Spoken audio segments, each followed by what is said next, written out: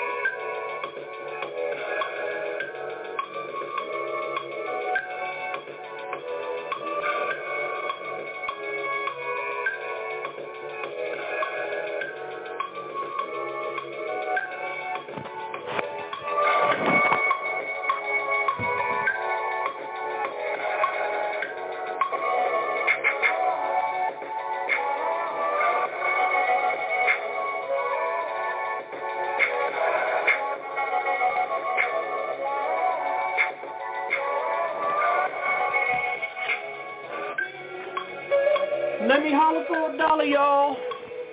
Let me holler for $1. All right, what's up, everybody? Very excited for today's show, if I don't say so myself. Got plenty of phenomenal stories lined up. Playing a little bit of catch-up on this Monday. So I will be weighing in on the right-wing Justice for J6 rally, which, of course, means Justice for January 6th. There were people who were supposed to be nominal supporters of what happened on January 6th. And they went back to the scene of the crime, and I'll tell you what went down with that. I'll tell you my grand takeaway from that. A lot of misdiagnosis going on. If you look around the rest of the media landscape, you will not get that here. We have U.S. General admitting that the drone strike after the bombing of the airport in Afghanistan was indeed a massacre of civilians. So we'll talk about that. I'm sure, as you can imagine, I have very, very strong opinions on that. There's a migrant crisis at the border that we're going to weigh in on. Some really amazing stuff happening there. And then we also got plenty of stuff that's fun today. I got a shocking clip of young left-wing Alex Jones. That's kind of crazy. I got Tucker has Jim Brewer, this horrendously unfunny comedian, on his show, and he goes full anti-vax and gives terrible COVID advice. Got some Newsmax stuff. Got Pence versus Trump. 2024 is already starting to shape up. We got Noam Chomsky. We got Ben Shapiro, Marjorie Taylor Greene, and a bunch of substantive stuff too, including I will be reacting to the news that copays and deductibles are returning for even COVID treatment. So really not good. But without further ado, let's go ahead and get started.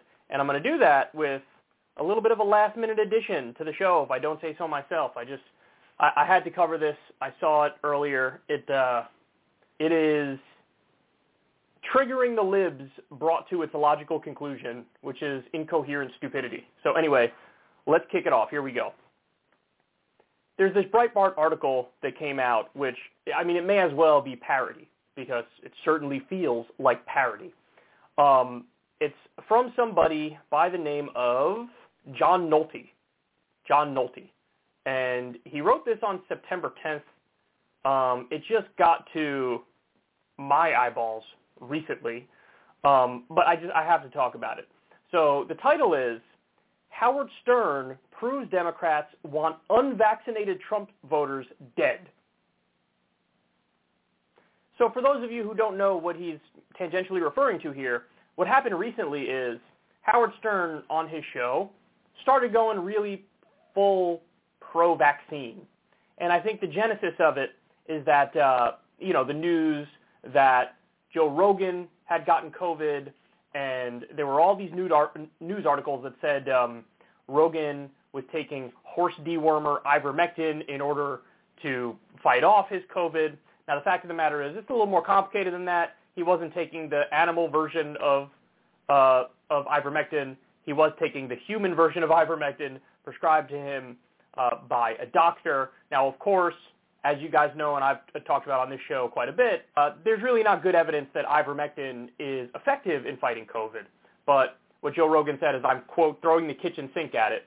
So not only did he take ivermectin, he also took monoclonal antibodies, which is the thing that likely saved Donald Trump, and he took, probably 3 or 4 other things as well. And thankfully, Joe Rogan got better within the course of a day or two. So, that's positive. But Howard Stern went out there and said, by telling people you're taking horse dewormer effectively, you're incentivizing others to do that, and really we should only be talking about the vaccine because we have this thing that's effectively a cure. And then, of course, Howard Stern went off on I think at the time it was 4 conservative radio hosts who have died from COVID, and they were very vocally anti-vaccine.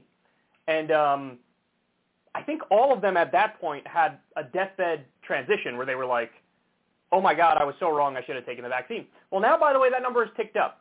I think now the number is like 6 or 7 conservative radio hosts, or conservative radio hosts and other very influential at the local level conservative political figures that have died from COVID. So, Howard Stern, in typical Howard Stern fashion, was sort of, berating people to get the vaccine and saying, hey, jackasses, look at the evidence, look at what's happening. You have to get it. You have to get it. It's the only logical conclusion. So this guy, John Nolte, heard the Howard Stern segment, and then comes this article. So here's what he says. Do you want to know why I think Howard Stern is going full monster with his mockery of 3 fellow human beings who died of the coronavirus? Because leftists like Stern and CNN LOL, he actually wrote CNN LOL in all caps, one word. And by the way, talk about LOL. LOL at the idea that Howard Stern is a leftist, that CNN are leftists. They just group everybody together who is slightly left of Genghis Khan. So he continues, because leftists like Howard Stern and CNN LOL and Joe Biden and Nancy Pelosi and Anthony Fauci are deliberately looking to manipulate Trump supporters into not getting vaccinated. Oh my goodness. Oh my goodness. He continues, nothing else makes sense to me. Well, that says a lot about you, doesn't it? In a country where elections are decided on razor-thin margins, does it not benefit one side if their opponents simply drop dead? I mean, even to this point, you could see, if anything, there's a sense of projection in this. There's a sense of, well, this is how I would think if I was them. He says, if I wanted to use reverse psychology to convince people not to get a life-saving vaccination, I would do exactly what Stern and the left are doing. I would bully and taunt and mock and ridicule you for not getting vaccinated, knowing the human response would be, hey, fuck you, I'm never getting vaccinated. And why is that a perfectly human response? Because no one ever wants to feel like they are being bullied or ridiculed or mocked or pushed into doing anything. Who wants to cave to a piece of shit like Howard Stern or Jimmy Kimmel or these repulsive doctors refusing to treat the unvaccinated? Or Bette Midler? Or, by the way, the idea of doctors refusing to treat the unvaccinated is a myth. We covered the story. The headlines were misleading when you read the specifics. After a shift, a bunch of nurses and doctors gave a press conference and said, for the love of God, get vaccinated. We don't want to have to treat these people anymore, and we're also having to turn away people who don't have COVID and have other illnesses because there's not enough beds. So for the love of God, get vaccinated. But that was twisted as if they were saying we're not going to treat any more unvaccinated patients. There was one doctor who said that, and the doctor said the doctor isn't an emergency room physician or in an ICU or anything. It's just a general practitioner who said, I'm telling my patients who come, if you don't get the vaccine, I can't treat you anymore. Because, basically his argument was, I've had patients who didn't have the vaccine and they died and it hurts and I don't want to have to feel that pain again, so I'm letting everybody know it's either like we're breaking up as doctor and patient unless you get the vaccine. Now, you can criticize that, but it's certainly overstated the way he's saying it here. He continues, who wants to feel like they're caving to a guy who's such a piece of shit, he publicly mocks people who have died. And he's not just a piece of shit mocking them, he's a piece of shit hurting the families the dead men left behind. No one wants to cave to a piece of shit like that, or a scumbag like Fauci, or any of the scumbags at CNN LOL, so we don't. What's the result? They're all vaccinated, and we're not. And when you look at the numbers, the only numbers that matter, which is who's dying, it's overwhelmingly the unvaccinated who are dying, and they have just manipulated millions of their political enemies into the unvaccinated camp. This is astonishing. As I saw somebody say on Twitter, now what conservatism has boiled down to is like 4D chess about owning the libs. That's what we're talking about here. The other massive ironic piece of this is you guys always talk about personal responsibility and agency, and the buck stops with you, and pull yourself up by your bootstraps. And here you have an instance where you're looking at pointing fingers at everybody else and everything else and the other camp in order to feel like, well, we're vindicated in doing the thing that I also admit is wrong, is incorrect, is not right. Man, this is really, really, really sad. You would think that at some point he would point out the obvious. That, well, look, ultimately, even if I think it is true that what they're doing is counterproductive in the sense that people on the conservative side aren't getting the vaccine because of it, I'm going to put the onus on the people not getting the vaccine, and I'm going to tell you, for the love of God, get the vaccine. Instead, it's always like, I forgot the question. The answer is, blame the libs. Or as he says, blame the leftists, of which he includes Nancy Pelosi. What? So, I mean, right off the bat, you know that this person's, breakdown of politics is phenomenally unnuanced and very didactic and black and white and tribal. But this is really out there, man. Could you imagine writing this article and not stopping and, reflecting and realizing that you're embarrassing yourself? So somehow it's the libs' fault. By the way, whether or not, you think it's a productive strategy to shame people effectively, I think it's relatively obvious that, of course, Howard Stern and anybody who's ever mocked the unvaccinated for being unvaccinated, that is coming from a place of, holy shit, you're making a terrible decision, and I'm so perplexed by that and astounded by that I don't know how to react other than to say, what are you doing? Don't do that. It's like if conservatives started touching hot stoves because the left was like, for the love of God, don't touch the hot stove. I might not like you personally, but I don't want you burning your hand off. I mean, that's effectively what's going on here. And I also think they have a problem separating things out like that. Like, I could disagree with somebody politically on everything, but I still don't want them to, die a painful death and, make their family miserable as a result of them being gone and just inflict pain and suffering on people. I have this conversation every time somebody passes away who is sort of like a monster. You guys will see, I never really celebrate death. There are times where I get it when people, if it's like a war criminal, okay, I sort of get it why you would celebrate the death. But I very rarely go down that path because I have a principled stance against pain and suffering and death. I don't even wish it on my worst enemies because I find that deeply unhumanitarian. I don't know if that's a word, but you guys get what I'm saying. I find that's deeply disturbing to me. That, I feel like that's very close to flirting with, if I don't like somebody, maybe they should be denied medical care, or maybe terrible things should happen to them. That sort of makes me a piece of shit if I go down that road. So even if I dislike somebody, disagree with somebody, yell at somebody, shame somebody, it is true that in some instances that's not effective and that is the wrong path. But it also is the case, I still genuinely want stuff for those people. That's not bad. That's not negative. I don't want them to be in pain. I don't want them to die. So everybody's better off as well when we're all vaccinated. At some point, you hit herd immunity. It is true. Well over 95% of the people dying right now and 95% of the people hospitalized are unvaccinated. So if we yell at people, it comes from a good place, believe it or not. Now, again, they don't believe it because they don't think about their political opponents like that. They wish all the harm in the world on us. But I promise you, that's not how I feel about it. It's just not how I feel about it. I saw, it's interesting too, because there was a clip I watched the other day where Ben Shapiro makes a similar point, not as stupid as this, but he makes a point that's like, I'm tired of the unvaccinated being shamed by the left. And then he goes on in the rest of the clip to viciously shame the vaccinated. Now, he's vaccinated too, but he shames the vaccinated for not acting as if the vaccine works. So in other words, there are plenty of vaccinated people who still wear masks everywhere and still don't want to meet with people and, are overly cautious. So he's got no problem shaming the vaccinated in very vituperative and clear ways and yelling at them. But the whole point of the segment was, stop shaming the unvaccinated. So you don't see that contradiction, Ben? And, very few people have clear standards on this across the board. But what we're dealing with here, this is as dumb of a response as you could get. This is twisting yourself into a pretzel to take responsibility away from the people who aren't getting vaccinated. Look, I said it before.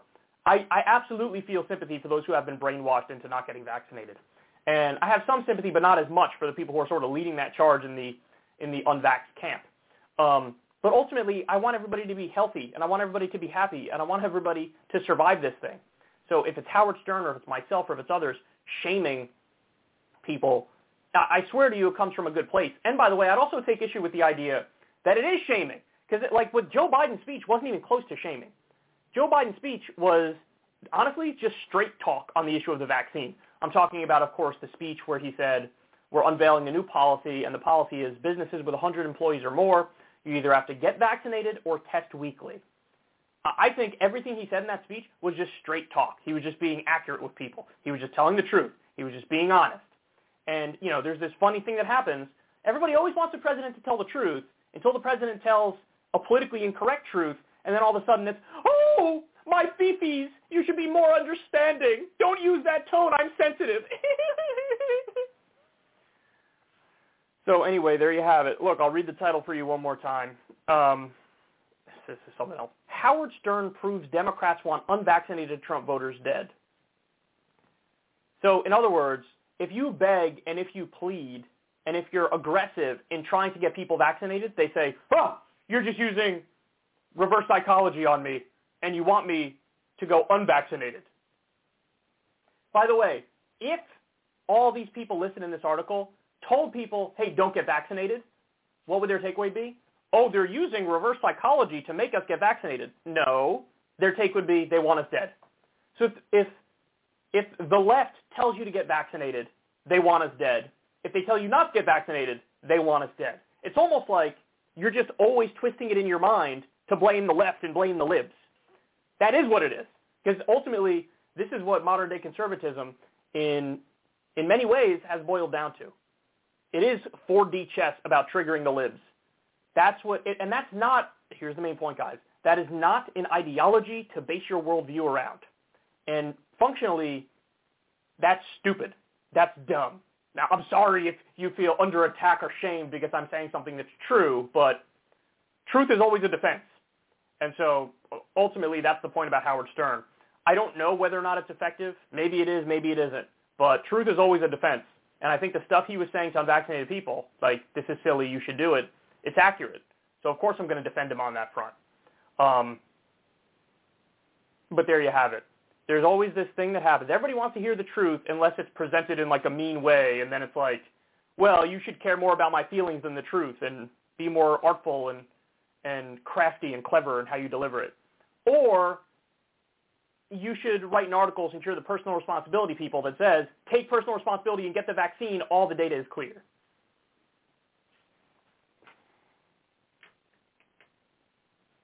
Okay. Next. Here we go. So there was a rally in Washington, D.C. Thankfully, it's not when I was there. As you all know, it's, for some of the week I'm in Washington, D.C., recording Crystal Kyle and Friends, among other things. This happened on a Saturday. I wasn't there, but it was called the Justice for J6 rally. What that stands for is, and I'm sure most of you already know this, Justice for January 6th. So these are people who are somewhat sympathetic to what happened on January 6th and the people who perpetrated it and carried it out. What ended up happening is the rally was a dud. The rally flopped. In fact, there were way more media there and police there than rally goers. Take a look. Police say only about 450 people showed up, and they were far outnumbered by police. The massive police presence stood guard around the perimeter of the Capitol building. Some of the officers were in riot gear, others on bicycles, all part of the robust security presence on hand to counter any potential violence. Law enforcement's plan was to keep counter-protesters away from the main demonstration. You see this group of light police officers? There are probably about 15 or 20 of them, and they are escorting a counter-protester, a man who is dressed all in black, with some sort of sign referring to Black Lives Matter. The Justice for J6 rally continues. We need to start saying no more. Organizers wanted to draw attention to what they believe is the unfair treatment of some of the people arrested in connection with the January 6th insurrection. This is about justice and disparate treatment. Matt Brainerd is one of the rally's organizers. This is about the many people who were there that day who have not been charged with violence, not been accused of assaulting a police officer, destroying property, and disparate treatment they've received. Many of the people mentioned have been charged in connection with assaulting officers. Jonathan Mellis, who is facing a 10-count indictment, among the charges, assaulting, resisting, or impeding certain officers using a dangerous weapon. Ryan Zink is charged with violent entry and disorderly conduct on Capitol grounds. USA! USA! For weeks, police have been concerned about a repeat of the January 6th violence that led to 5 deaths, more than 100 officers injured, and millions of dollars in damage to the Capitol building. Guys, this time around, law enforcement was prepared. Late today, police told us that they made a total of 4 arrests out here, only one of those for possession of a firearm. And by the way, there's speculation now that the person who was arrested with a firearm was actually an undercover FBI agent. So way more media, way more police presence than there were even rally goers. There were less than 500 rally goers. They were peaceful the entire time. So let me give you some more numbers on this. Roughly 63 people that are held in federal custody awaiting trial or sentencing hearings are left from January 6th. So there's still 63 people who are in federal custody awaiting a trial for January 6th. That's interesting. Now, at least 30 are jailed in Washington. The rest are locked up in facilities across the country. Many of them have said, hey, we're being treated unfairly. One defendant said he was beaten. Judges have released the vast majority of the defendants, including more than a dozen members and associates of the Oath Keepers. For those of you who don't know, the Oath Keepers are a far-right group who are charged with the most serious case brought so far in the attack. Only 3 people charged in the Oath Keepers conspiracy case remain locked up after judges said they appeared to play a leadership role in what happened on January 6th. So that's where we are right now. It's interesting because I don't know to what extent the people who are showing up here for the Justice for J6 rally are saying, hey, you're unfairly holding these 63 people and you're abusing them, and so we want you to uphold their civil liberties. Or to what extent it's, no, we just support what happened on January 6th. Or it's like a mix of both.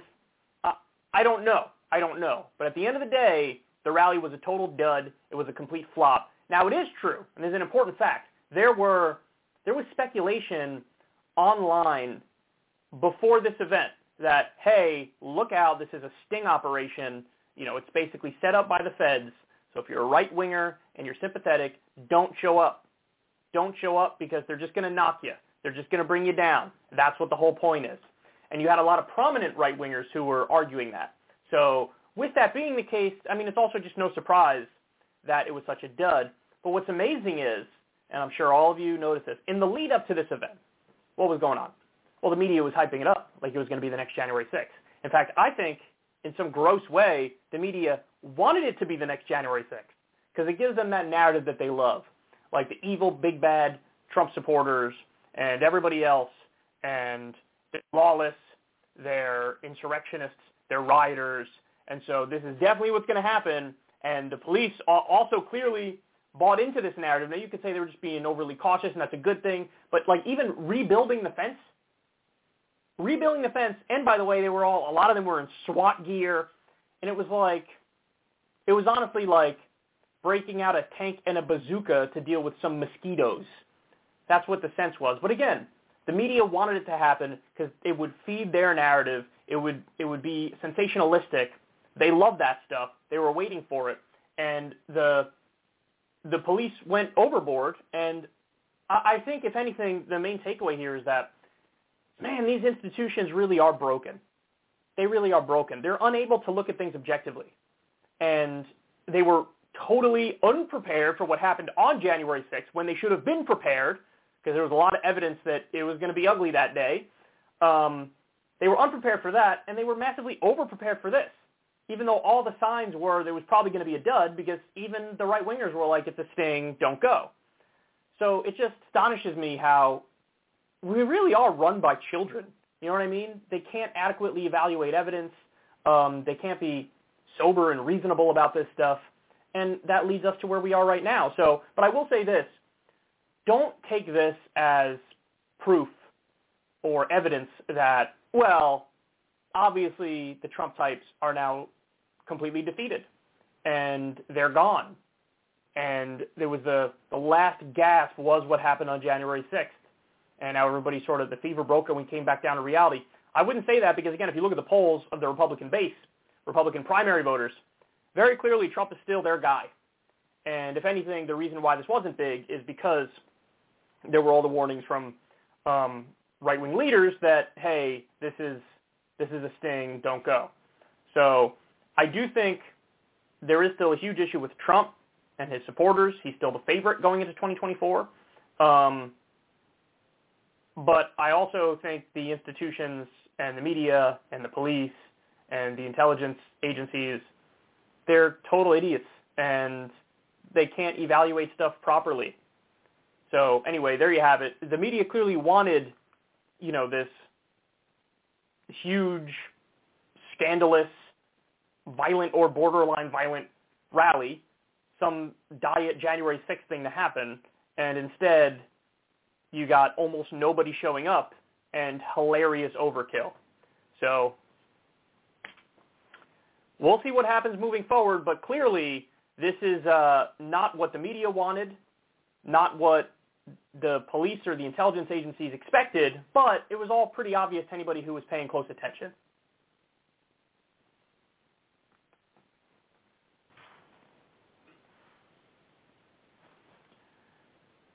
So the U.S. military has now admitted that their revenge/retribution drone strike after the bombing of the airport in Afghanistan was really just a massacre of civilians.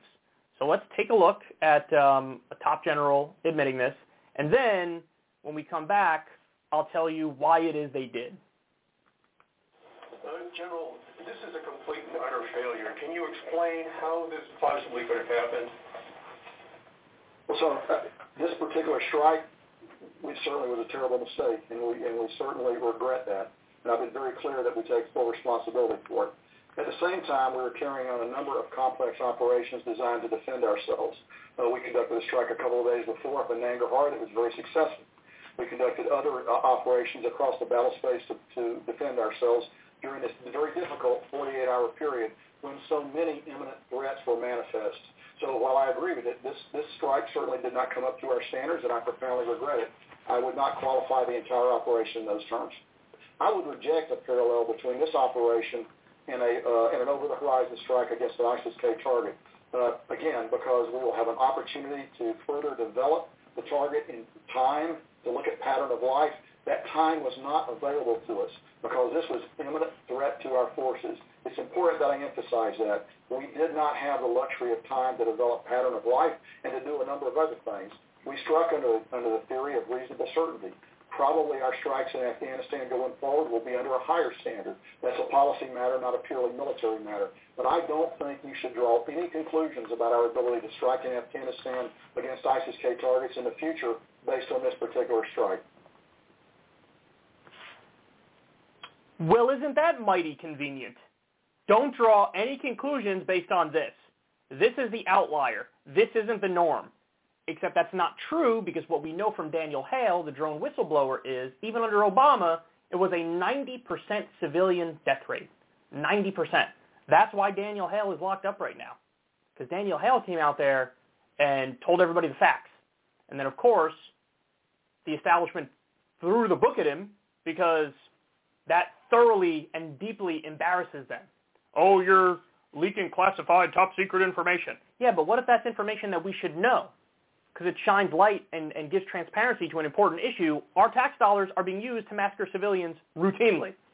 Well, it doesn't matter. He technically broke the law in telling people the truth, so now he's locked up. Now, that was under Obama, 90% civilian drone death rate. 9% of the time we get the wrong people. Under Trump, he increased drone strikes 432% and also got rid of the few remaining guardrails and rules that existed. So he was like, rules of engagement, making sure we're getting the right targets, gone. Get rid of it. And oh yeah, let's drastically increase the number of drone strikes. That's why we had record civilian casualties in Afghanistan in 2019. Because of that. And this idea that we've all been taught, which is total propaganda, BS, our laser-guided precision munitions can kill a mosquito from 100 miles away. Total nonsense. It's not true. It's not true at all. Now, why did he do this? Why did he bring this up? Why are they admitting it? Very simply, there was a big expose that I believe it was the New York Times wrote a piece on it and explained killed 10 civilians, 7 children. Now, by the way, we knew this in the day or two after the strike because that's what all the evidence was saying on the ground. It took way longer than that for a mainstream U.S. outlet to go, okay, yeah, we looked into it and that's true. By the way, that's a problem in and of itself right there. So it's only when the New York Times or the Washington Post or one of the big outlets admits something that the Pentagon feels pressure and the intelligence agencies feel pressure to be like, okay, our bad. That's a huge problem. Again, we reported on it immediately after because that's what all the evidence on the ground was saying. You just killed children. You just killed an aid worker. But, you know, it's easy to dismiss, oh, the fringe people, the rabble, the peasants. They're not official sources. Well, it turns out the so-called unofficial sources were correct. And by the way, they're almost always uniformly, universally more honest. So the only reason why they admitted this, guys, if the New York Times didn't write that article, which is very possible they weren't going to, if they didn't write that article, they never would have admitted it. The Pentagon, the intelligence agencies, the generals, they never would have admitted it.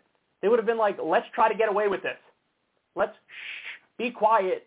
They haven't really called us out yet, or at least we haven't officially been called out yet by the mainstream outlets. There's a number of incredibly disturbing problems here. They would have hidden it if they could, and thankfully the New York Times actually did something good, which is rare, and as a result of that, they have to go, whoopsies, our bad. Now, by the way, they're asked, hey, what about, are you going to, pay these people? Or allow them to come to the U.S., the family members of these people? And they're like, yeah, we're looking into that. We want to do that. We'll see. Yeah, I'm sure. I'll give you a couple guesses how that's going to unfold. I bet they're not going to, be granted refugee status. I bet they're not going to be paid any sort of reparations. But now the U.S. military, since they were caught red-handed, they're like, yeah, totally. We're sort of looking into that. So relax, be cool. We'll take a look and we'll see what happens. But I mean, when they say, this isn't indicative of the rest of the war. It exactly is that. It is that. And if you believe that that's the case, well, then obviously you'll turn on the military-industrial complex and our imperial wars. And they can't have that. Now, by the way, the overwhelming majority of the American public is already against these wars. And if they knew the facts of what's really going on, and this is a good indication of what's really going on, even more people would be against it, and they'd be more strident in their opposition to it. So they're trying to cover their tracks on the way out, even though they're admitting, whoopsies. And by the way, is it really a whoopsies? I've made this point before. Because Sam Harris used to make the argument about intentions. Oh, since we don't mean to do harm, therefore it doesn't count in the same way that like a terrorist who is purposely killing civilians counts for them.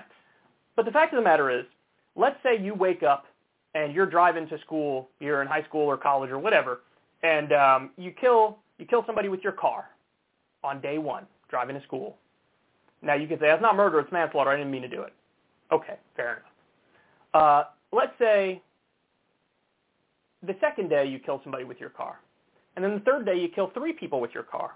And then the fourth day you kill another 5 people with your car. At a certain point, is it legitimate for you to go, listen, it's not murder? Because every single time this is happening, I didn't mean it. My intentions are pure. My intentions are not to hurt anybody. At some point, people are going to call bullshit on you, aren't they? They're going to go, I don't know if you can make that claim when you're on like your 12th dead body. And that's the point about the U.S. military, that, people would hesitate to use the word terrorism to talk about this. When you're doing violence for a political or religious reason, that is the definition of terrorism. We were doing violence for a political reason here. It is what it is. You might not like the fact that if we use definitions objectively, it applies to us as well, but that's exactly what we're going to do because we're adults here. And we don't play the game of, my Fifi, we always mean well. Mommy and Poppy said that I'm the good guys, and so I'm always the good guys no matter what I do. That is the kind of thinking that neocons and imperialists and hawks, that's the trap they fall into, and American exceptionalists, that's the trap they fall into. That's their kind of thinking. And it's grotesque, and it's dumb. It's just really dumb. So anyway, he said, we didn't have time because it was an imminent threat. We didn't have the luxury of evaluating the evidence. Well, that should never be a thing anywhere ever, period, for anybody. I didn't have time, so I had to bomb. I had to murder. I had to shoot. I had to kill. No.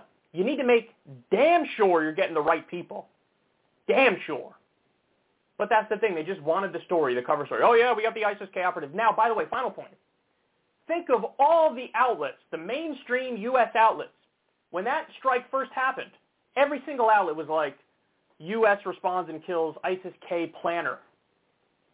Every single outlet said it. Guys, that alone shows you how broken mainstream media is. That they all said it right in the wake of the attack, the day of, where people were killed. The U.S. media across the board was like, we killed an ISIS-K operative now, so we got revenge for the airport bombing. So none of them did any verification, did any fact-checking, looked at any evidence or data or proof. None of them have sources on the ground. They were just acting as stenographers to the Pentagon and the intelligence agencies and the deep state, basically saying exactly what the military-industrial complex wanted them to say. That's how you know how terrible they are. Now, every once in a while, as my dad used to say, even a blind squirrel finds an acorn every now and then. Every now and then, like the New York Times blew the whistle and said, actually, no, you killed civilians. But these people and these institutions are fundamentally broken. They're broken. And it's a goddamn shame when randos on Twitter and assholes in new media like myself with a loud mouth and a political commentary show, we're running laps around them. We're way ahead of them. We were telling you that they killed civilians way before. It's really disgusting, man. I don't want to be the more serious one in the room, because I'm not. I'm an asshole. I joke around. I have fun. I give my opinion. I'm obviously rough around the edges, and I'm not for many of those in polite society. But it's a shame that we're way ahead of them. Every independent left-wing new media outlet is way ahead of them. What does that say about how broken that system is? And what does it say about the fact that all the institutions try to hold us back and promote them? I mean, think about the way, whether it's Facebook or Twitter or YouTube, how the mainstream stuff is promoted relentlessly and our stuff is held back. The algorithm screws us. Meanwhile, we were right about the drone strike, and they were wrong. They did the propaganda. They lied. Is CNN going to get us channel pulled because they lied about that originally? Because they were stenographers to the Pentagon? Because they were spreading fake news? That's what that is. That was fake news when they said we killed an ISIS-K planner. Is there going to be any punishment? Of course not. Of course not. The system is broken in so many ways, man.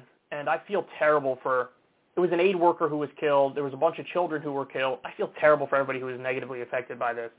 Just an apology is not enough, by the way. I actually think reparations should be paid and they should be brought to the U.S. as refugees. That's the very least that we could do. And by the way, there was an article where somebody talked to them and they said exactly that. Pay us and let us come to the U.S. The least that can be done. This is as bad as it gets. But unfortunately, there were so many situations like this throughout the entire war. This is indicative of what the war was. This is exactly indicative of it. Imagine jacking natural resources, the imperialist chessboard being us against China and Russia, that being a main concern, military-industrial complex profits, all that's going on, exploitation and imperialism, and the entire time they tell you, oh no, we're just protecting freedom and democracy and human rights and we're the world police and we're killing terrorists or whatever. Does it look like that? You know the answer.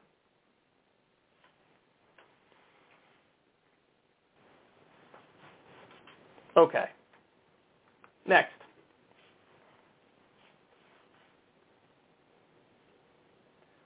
So there's a migrant crisis happening right now. There's a bridge in Del Rio where Haitians have fled Haiti for a number of reasons. There was an earthquake, and there's also the President Moise was just assassinated not too long ago. So they're all fleeing, and they were coming by boat, but then the Biden administration cracked down on those boats. And so then now they started going the other way. They go to Mexico and then up through Mexico. And now there's, at the time of this segment that you're about to see, when it was recorded, it was like 9,500 or 10,000 migrants who were there. Now it's over 15,000 migrants who are under the bridge. So let's watch, and then we'll come back and discuss it further. The border emergency in Texas tonight, as more than 9,500 migrants who have arrived in the past 48 hours are living under a bridge, and thousands more are expected in the coming days. The migrants, many of them Haitian, are camped out in Del Rio, Texas, fleeing a country that's been torn apart by a coup and a major earthquake, of course, in recent weeks. Rosa Flores is out front in Del Rio, and she has just returned from an exclusive aerial tour of the area.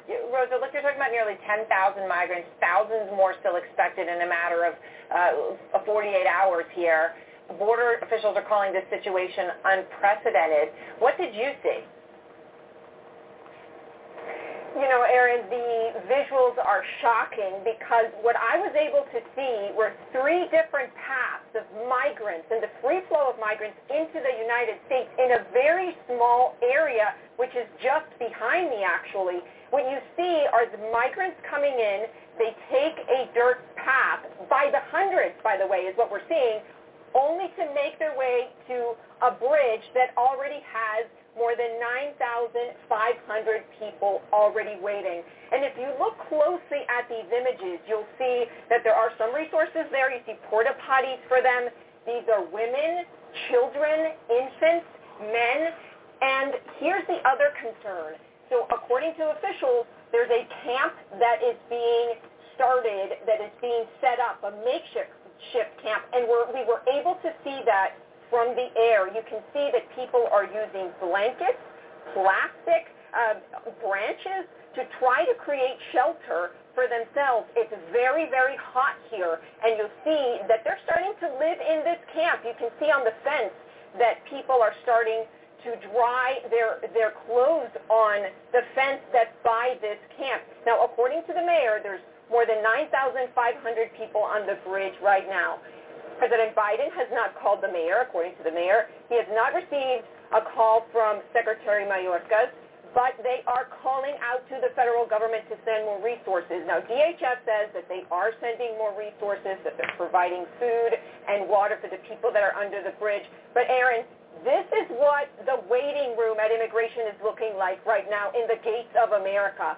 Thousands of people waiting to be processed. This is not a processing facility. This is a waiting area. And so that's exactly what we're seeing. And now what we're going to be seeing in the next few days is this makeshift camp. And according to the mayor, processing these 9,500 people, Aaron, could take up to 2 weeks. That's the backup that they're dealing with here. That's why they're asking for more resources. Right? I'll go out on a limb here and say it's going to be more than 2 weeks, for sure. That's a kind estimate. So, all right, let's dive into this. First point I want to make, this actually isn't for me. I was talking about this with Crystal, and she pointed out everybody's a hypocrite on this. Now, here's why. Democrats would scream bloody murder if this was happening under Trump. And we know that because of all the border facilities that they were calling concentration camps and the kids in cages. And, yeah, it is true that Obama and Biden helped build those cages, but they didn't really say anything when it was under them. So I do think it's fair to say Democrats would absolutely be losing their mind, and they would be down there giving this incredible scrutiny and blaming every bit of it on Trump. Now, you can determine whether or not you think that's fair, whether it was fair under Trump and whether it would be fair under Biden, but we all know the reaction would be massively different in Democratic circles if it was Trump as president. But Republicans would welcome these people with open arms if it was Cuba, if it was a different island nation. And we all know that because this is one where, over time, Republicans have been remarkably consistent. The idea is, hey, if people are fleeing Cuba, they hate communism, therefore they hate left-wing ideas, therefore they embrace right-wing ideas, therefore it'd be great to have them in the country because they would vote for Republicans. In fact, there was a policy, I don't know if this is still the case, it might still be the case, but if you're from Cuba and you escape and you get to the U.S., the second you step foot on U.S. soil, you're safe, you're good, you're here, and we're happy to have you here. That's the way Republicans feel when they think, oh, these immigrants are going to benefit us and our party. So everybody's a hypocrite because, of course, the right is going to scream bloody murder over this and say deport them all. Now, what's actually happening? What's actually happening is fascinating, and I didn't see much talk about this, but Biden is citing emergency statutes under Title 42, which, by the way, was passed by Trump. And effectively he's saying, since it's a pandemic, forget the normal process and procedure you're supposed to go through. We're just going to deport everybody. So as soon as they come in, pick them up, turn them around, get them out of here. That's what Joe Biden is doing. Now, here's another area. Like if Republicans knew about that or were being honest about that, would they then give Biden credit? Because that is what they prefer. That is what they support. They would support the idea of, yeah, okay, they get here, turn them right back around, send them out. Well, that's what Biden is doing. So he's copying the Trump policy. Now, again, it's an area where if Democrats knew and saw that Biden was doing that, would they say, whoa, whoa, whoa, whoa, whoa, you can't do that. That's cruel. That's, going around the proper process. So there is no due process for these people. What are you doing? I'm not okay with that. That's way too aggressive. That's not in alignment with my values. But no, I haven't heard Republicans say anything along the lines of giving him credit, and I haven't heard Democrats attacking him for that.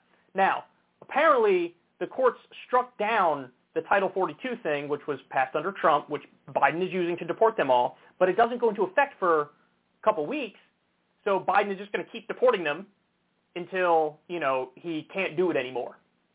So, listen, fact of the matter is I could pick apart the hypocrisy all day, every day. The hypocrisy of the Republicans, the hypocrisy of the Democrats.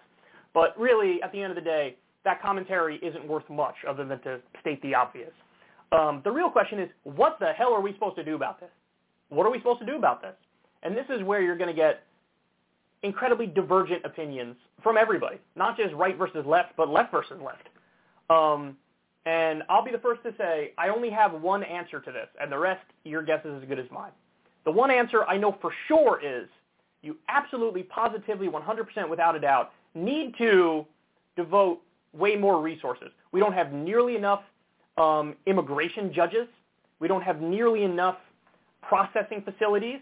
Now, I don't know, some on the left might call those concentration camps if you build some facilities, but them people being in a facility is way better than them being under a bridge. I think we can all agree to that, right?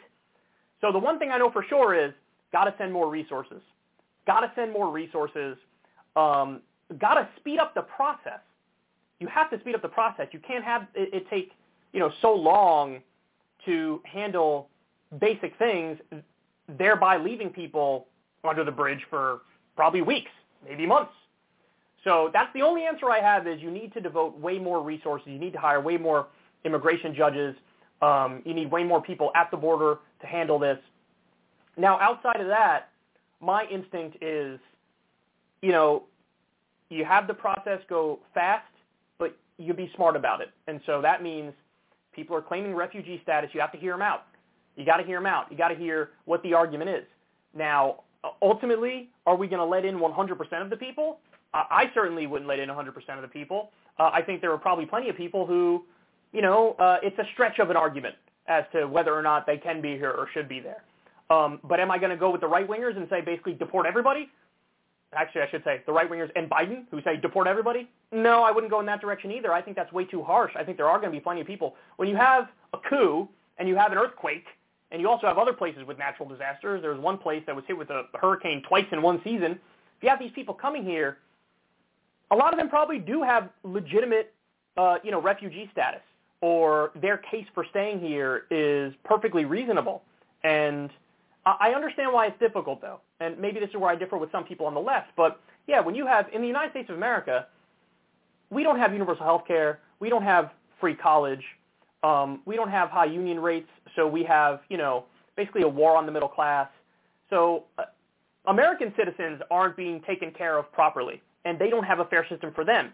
And you don't want American citizens to feel like, well, somebody just got here 2 seconds ago and they're hopping me in the line and they're getting more benefits and they're getting taken care of more. Now, the fact of the matter is they aren't being taken care of more at all because, most of the social safety net programs don't apply to people who just got here. So it's not true, but you even want to avoid the impression of that, So, again, my best answer when I look at this is got to devote way more resources, got to hire more immigration judges, got to have a better process and a faster process.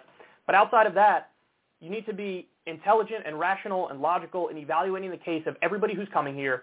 And some people are going to, pass muster and they're going to be allowed to stay here because they have a legitimate claim to refugee status. And some people it's going to be a stretch of an argument. And with those people, you're going to have to deport them.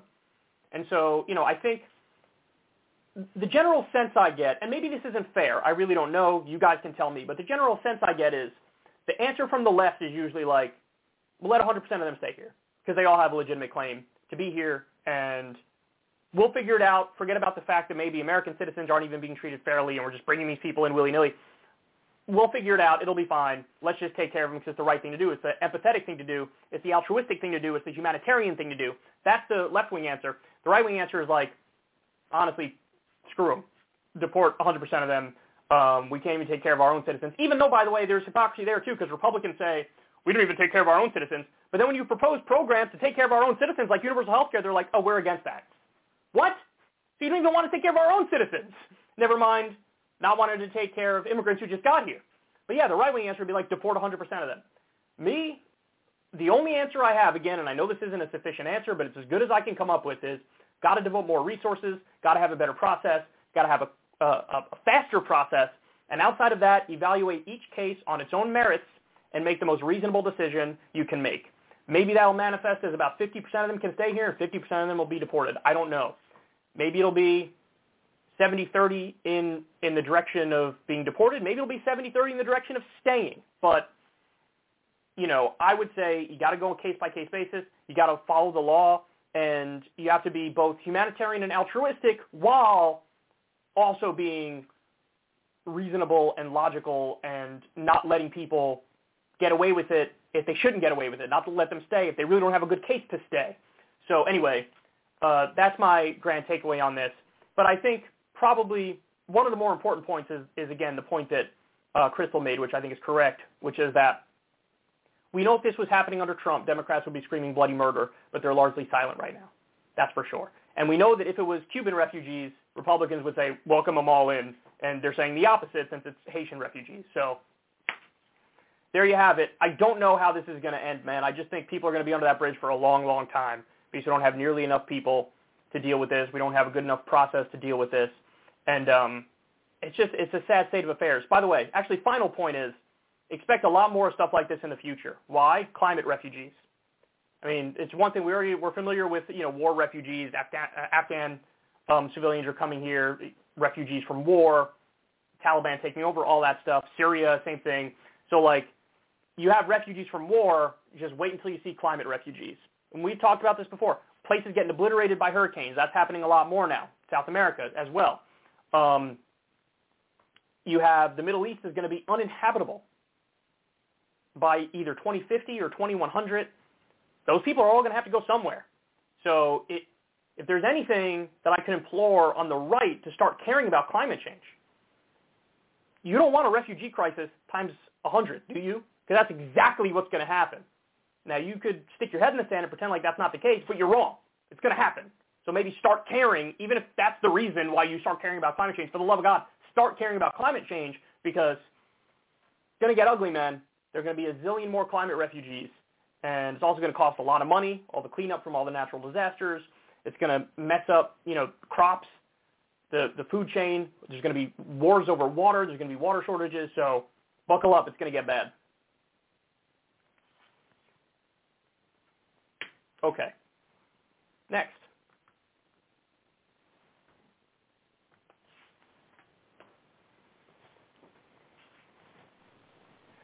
So I have to give credit here to David Dole, my buddy of the Rational National. He did covered this story here, saw this on Twitter, this shocking clip of young Alex Jones.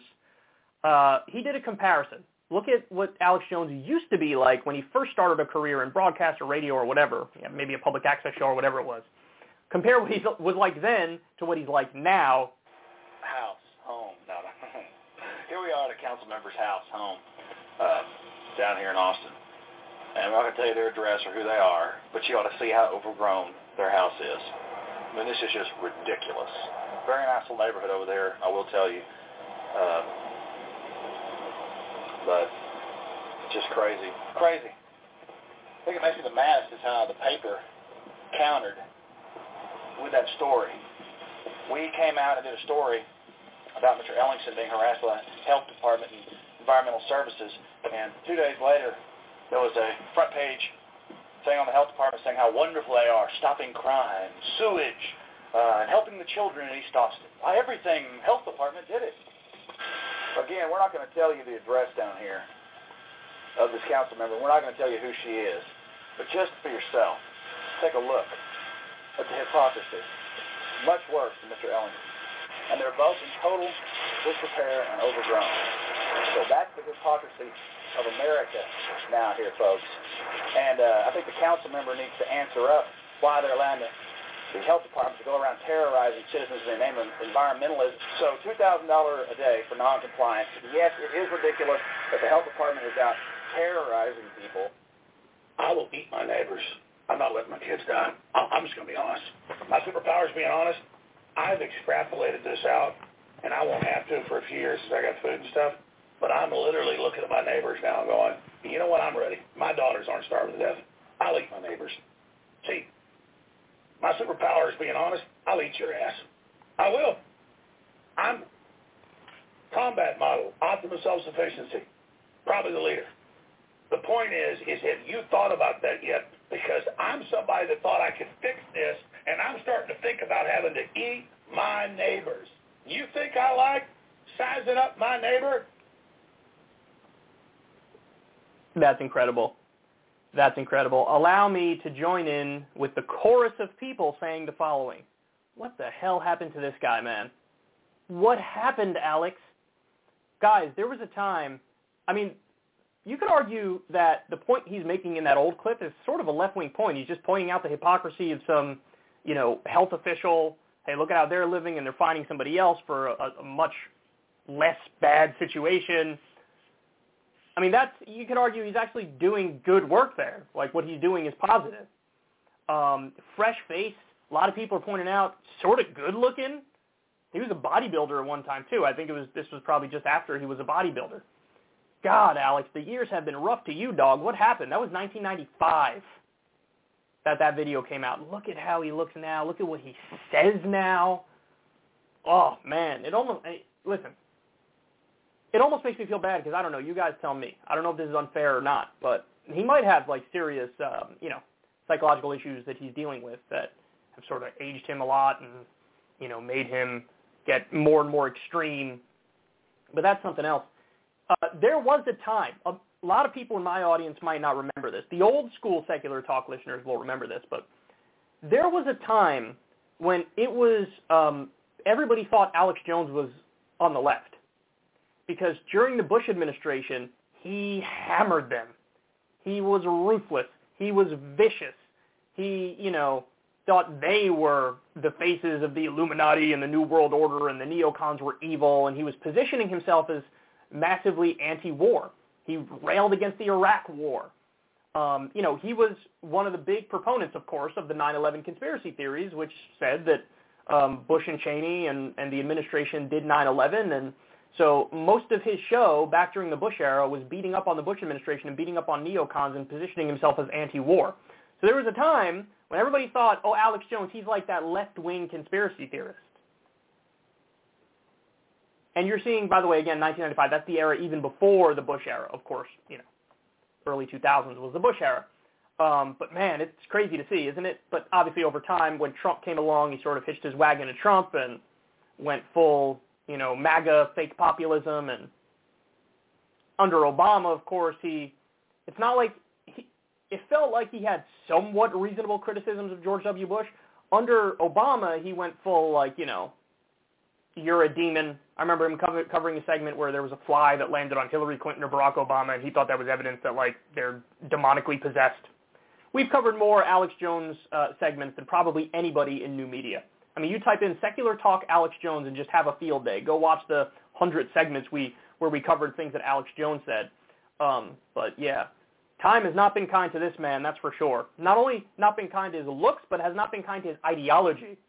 Because he went from somewhat lefty and clearly his feet were on the ground to floating up there in space somewhere, touching Neptune and making incoherent arguments and saying creepy things like this.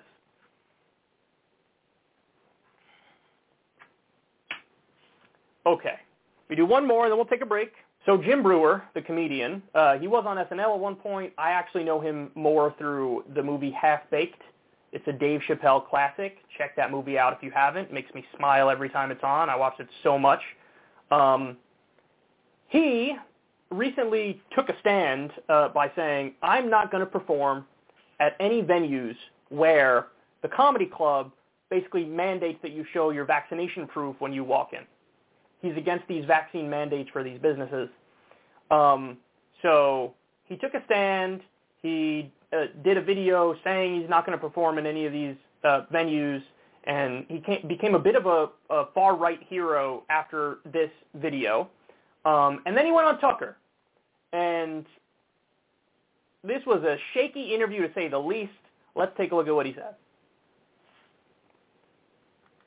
But the principle remains. If you can force people to get the vaccine, what can't you do? That's a question that Jim Breuer appears to be thinking about. He's a comedian. He just announced he's not performing at any venue that requires patrons to be vaccinated. He joins us tonight to explain why. Jim Breuer, thanks so much for coming on. Interesting that you did this. It caught our attention. Why? Tell us. I'll be quiet as you explain why you did this. Well, honestly, I got a lot of feedback from a couple venues that I was playing. My fans were really upset. They said, I'm not comfortable with getting a COVID shot, and now they're saying I can't come see you perform unless I do that. And I looked into it, and that's the last thing you should be doing is going, hey, you want to come see you're like feeding the seal the fish. Hey, you want to come see a concert? Or you want to here, catch the fit. Why would you do that? Why would you? I don't want any of my fans forced to come laugh, and they got to get a shot in them. And honestly, Tucker, I got to be honest with you. What really started my video was there's a new narrative, and the new narrative is the unvaccinated are the beast. Kill the beast. This program goes on forever. Kill the beast. The beast is the unvaccinated. Kill them. And when our leader put that out there and pointed the finger like we're the demons, I'm not vaccinated. I had COVID. You're not going to tell me about my body. I know my body. I know my morals. I know my faith. You don't come telling me and threaten me and everyone else as if we're the demons. I have two close friends right now, fully vaccinated, and they got COVID. Yeah. And they're both sick. So this is not about safety, because if it was, you'd, just like you said and I said in my video, eat more fruit, take care of your body, go to the gym. I've been saying that forever. You would have thought I called people savages for doing that.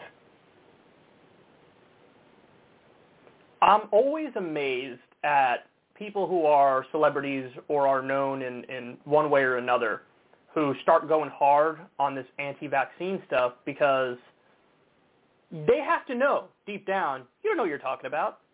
You know what you're talking about. You have no idea. The idea that just eat fruit and take care of your body and go to the gym. Yes, does it make it more likely that if you're in shape, you have a better chance of beating COVID if you get it? Sure. If you're younger, you have a better chance of beating COVID if you get it versus if you're older. But also, in some instances, that's not even true because there's been some research talking about different blood types and how different blood types, some react much better to COVID than others. It's just a poor roll of the genetic dice where it's like, oh, shit, I have the kind of blood type where COVID, impacts me more than others. There's speculation that not only is there age differences, there's also racial differences. There might be some racial differences. There might be other biological factors that we don't know of that can lead to a worse COVID case. So for him to just be like, I mean, it's so glib. Eat fruit. Just eat some fruit. Take care of your body. Go to the gym. To act like that's the end-all, be-all. To act like that's even more important than getting vaccinated. I mean, that's just, honestly, pathetic. And he has to know that that's unscientific. And if he doesn't know that that's unscientific, then of course I'm going to question his intelligence. He brings up, you want to talk about anecdotal. Well, I have two friends who were fully vaccinated and they got COVID and they're both sick. Really? Well, did you know that over 95% of the people who are hospitalized and are dying from COVID are unvaccinated? I see your shitty anecdote and I raise you the objective data, the empirical data on the entire macro situation. You can give me your micro situations all day long. I don't care. Also, there's a selection bias there because this is the kind of guy who's more likely to focus on only the parts that he wants to hear. And so when he hears, oh, you were vaccinated and you got COVID, that'll stick with him. But when I tell him that, hey, I was exposed to COVID, but I was vaccinated, I should have gotten it, but I didn't because I was vaccinated, well, that'll water off a duck's ass. You won't even pay attention to that. Told you this on Crystal Kyle and Friends. Crystal did a show with Sagar when he was mildly symptomatic, sitting 4 feet away from him for hours. She didn't get COVID. And Delta is way more transmissible than the original COVID variant. She should have gotten COVID. She didn't. Why? Probably because she's vaccinated. I'm with Crystal all the time. She should have given it to me because she should have gotten it from Sagar.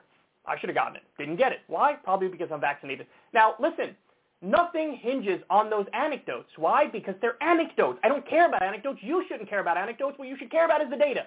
A data is when you take all of the anecdotes and you put them together to look at a macro picture. What is the macro picture? I just told you, over 95% of the people who are hospitalized or dying from COVID are unvaccinated. That is staggering. So take you should eat some fruit nonsense and shove it right up your ass. That's the dumbest thing I've ever heard. Eat some fruit. Work out. Take care of your body. It's unbelievable, the misinformation and the silliness that's out there now from the unvaccinated camp. Now, by the way, I would respect it more if people were honest. So if he was like, listen, I'm against the mandates because I'm against the mandates. I think it does take away too much freedom and liberty from people. So I'm against the mandates. But all the evidence shows the vaccine is good and helps. That would be one thing. I probably wouldn't be doing this segment if he said that. But he can't help himself. Instead of just saying, the mandates I'm so on, but the vaccine helps. What does he do? I'm against the mandates, and also maybe the vaccine doesn't work that well. Okay, well now you got me fucking pissed off. And you got me pissed off because you're saying shit that's wrong. You're saying shit that's dead wrong. It's factually wrong. It's provably wrong. It's demonstrably wrong. And if you looked at the evidence in a serious way, you would know that. So the other point to bring up, which is really important, is so he's mad at the businesses that are saying people who attend need to be vaccinated. The business made that choice. What choice did Joe Biden make? Joe Biden said for businesses that have 100 or more employees, you either need to get vaccinated or get tested. So he's not even saying you have to get vaccinated. He gave people the out of testing. But that's for employees of businesses with 100 people or more. A lot of these comedy clubs are smaller than that. Even if they weren't, this is people who are coming to the comedy club. They're not the employees. They're the patrons of the business. And any comedy club that says, we want you to have a vaccine, the small business is making that decision on their own. Now, usually, people who lean right, what do they say? You got to leave it up to the businesses to make their own decisions. Just get the government out, let the businesses make their own decisions. Well, here you go. Here are the businesses making their own decisions, and all of a sudden, what? You flip on the principle, and now you want a federal mandate against letting small businesses make their own COVID policies for themselves? It's totally incoherent. They're flipping on that right-wing principle of, like, let the small businesses decide for themselves. They are deciding for themselves. And by the way, the real reason why they're doing it, I mean, they might care a little bit about people's health and safety, but I doubt it. It's more about they don't want any lawsuits. If you are a comedy club and people come in and 100% of the people in the room get COVID, they can get a lawsuit. Hey, you didn't have adequate safety measures in place. They don't want that. They don't want to deal with that. So the businesses are just protecting their ass. But of course, he doesn't, the way he's thinking about it, right over his head. He hasn't thought about it in any sort of nuanced way. Then he brings up, and this is just lies, the new narrative is that the unvaxxed are the beast. Kill the beast. Who is vaccinated, who wants more people to get vaccinated, has said, you are the beast, and we should kill the beast. If anything, it's quite the opposite. We don't want you to die, which is why we want you to get vaccinated. I mean, again, you could simply make the case for the liberty and freedom reason, I don't think there should be any vaccine mandates anywhere at all. You want to make that case? Make that case. But don't strawman people who are saying you should probably get vaccinated because it's going to save your life. Because that's what they're saying. They're saying, get vaccinated, it will help you, it will save your life. Why can't you be honest about that? Why can't you just say, look, I know you're trying to help me, but I don't agree with you. Or I know you're trying to help me, but still it shouldn't be a mandate from the federal government or the businesses themselves. He can't. It's so hyperbolic. It's so over the top. It's so, like, it's all emotional. You know what I mean? Like, Jim Brewer's just emotional about this. None of it is actually sober and reasoned. Then he says, you're not going to tell me about my body. What does that mean, though? You're not going to tell me about my body. Yeah, dude, you don't have to get the vaccine. He is his own business person. He's a comedian. He's a sole proprietor under the tax system. You don't have to get the vaccine if you don't want to get the vaccine. You could, even if you're in a business with 100 or more employees and you're an employee, you could get the test if you want to get the test. I think most businesses, with a little bit of variation, but most of them will probably say either show your vaccine card or show a negative test. So you're acting like, this is the worst thing in the world. It's just basic public safety measures, dude. It's just basic public safety measures. And, he's against even that. He's against even that. He also brings up my morals and my faith. Oh, your faith. Oh, does your faith, does your faith sort of lead to your beliefs on this? Does your faith inform your beliefs on this? Maybe it does. Maybe you're fully embracing the irrational as you pretend like I'm fully rational, Mr. Vaccine is bad and I'm against the vaccine mandate. And of course, Tucker sits there and nods along.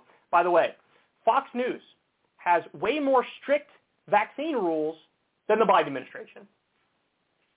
90% of the people at Fox are vaccinated, and for the ones who aren't, they do daily testing.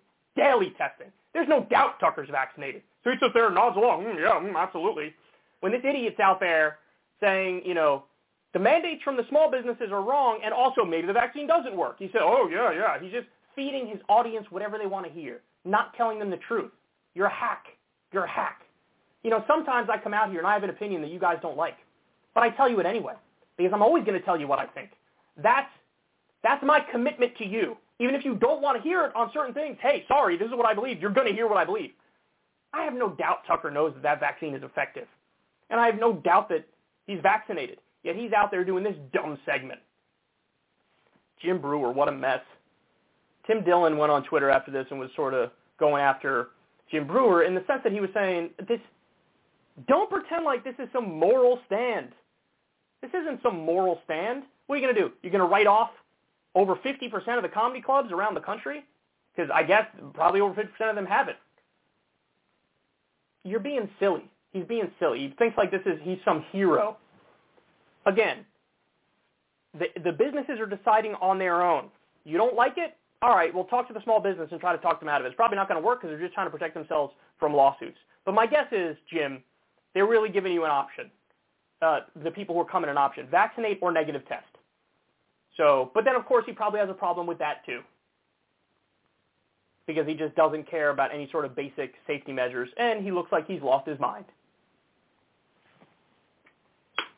Okay.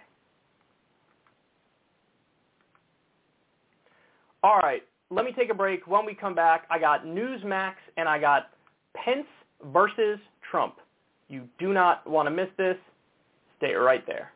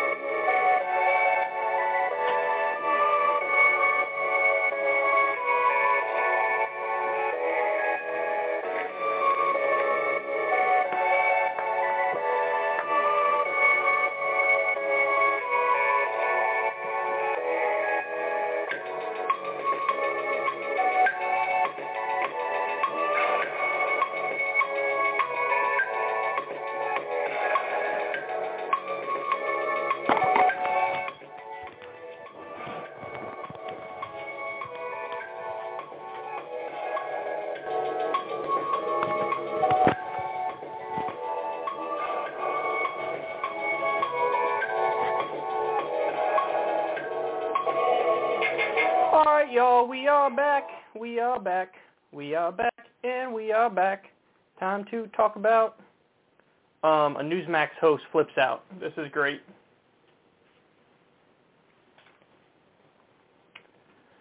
So there's a Newsmax host who was discussing Afghanistan with a guest who's a veteran who was on the ground at some point, was talking about the evacuation efforts.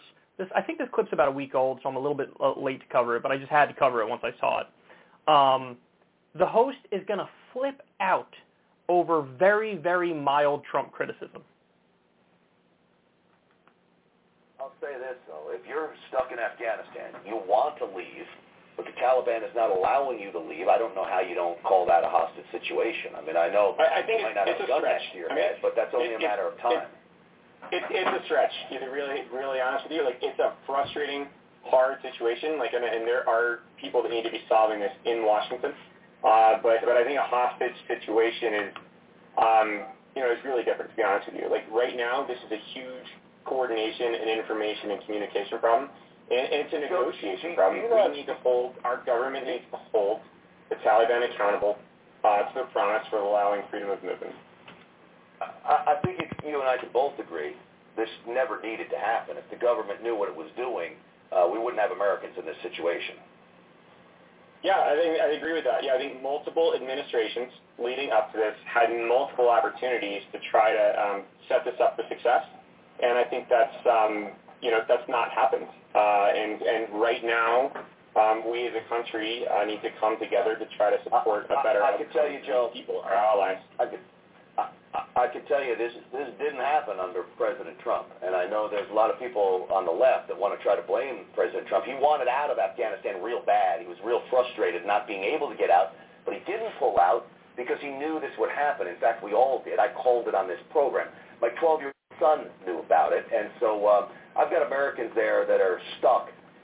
To me, that's a hostage situation. But, Joe, I appreciate you working to get them out. I really do, and I wish you all luck in the world to get in. Thank you.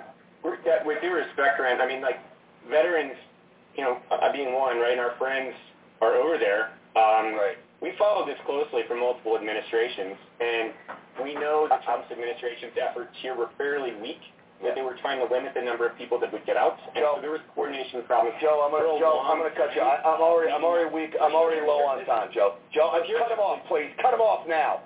Cut him off now. You're not going to blame this on President Trump on my show. That's not happening. Now, I appreciate the work that you're doing. God bless you for being a veteran. God bless you for trying to get Americans out. But don't come on this program and take the talking points of the left and blame President Trump. That's not helping anybody. The Biden administration screwed this up from the very start. You know it. I know it. The country knows it. It looks like he was trying to do a Bill O'Reilly impression from 2010. That's what it looks like to me. Classic Bill O'Reilly, like, going to yell at my guest, going to be very animated. He even had, like, a similar rhythm and cadence as to how he was talking to deliver it. So there's a bunch of stuff to say here. The real disagreement was over the idea that you can call it a hostage situation. So there were over 100,000 people who were evacuated from Afghanistan when we, started to pull out. It probably was. The administration has called it the biggest airlift in history. It very well may be that. Over 100,000 in like 2 weeks or something. I mean, that's crazy. That's a lot of people. There were fewer than 200 Americans who were left behind, and apparently many of them are dual citizens, and they sort of chose to stay there. Now, I'm sure there are some who are there who don't want to be there. But what's interesting is, and we covered this on the show, there were reports that the Taliban was completely cooperating with the U.S. in trying to help get Americans out. And, in fact, there was some sort of secret passageway that the Taliban would lead Americans to safety through so they could get on the planes to get out of Afghanistan. Now, there's a reason why they're not doing it, just they're good people or whatever. No, they now have control of Afghanistan, so they're the government. So they want to build some international credibility and legitimacy, so they can't just start willy-nilly massacring all the Americans, and they know that would pull America back in. They don't want America in. They want America out, so they're willing to cooperate as long as America stays out. And so that's why we've had over 100,000 people who are out. That's why they were helping to get Americans out. Now, some are left behind, and they're currently trying to get those people out. but he's arguing literally over semantics. He's calling it a hostage situation. The other guy's like, that's not really fair to call it a hostage situation. Now, why? Why is the guy saying it's not fair? A hostage situation is when you have guns, they're pointed at the people, and you say, you're not going anywhere or else I'll kill you. And, that's typically what we understand as a hostage situation. These people are not being held back like that. They're not. Probably the logistics are difficult to get them out. It's hard to find a way to get them out without tipping off people who might have connections to ISIS, who might actually do harm to them. And yes, I'm sure the Taliban, after all the initial evacuations, I don't know. You guys tell me. I didn't read anything on this. Maybe the Taliban basically closed the borders after you had the 100,000 evacuations that they aided. I don't know. But to call it a hostage situation is definitely a stretch.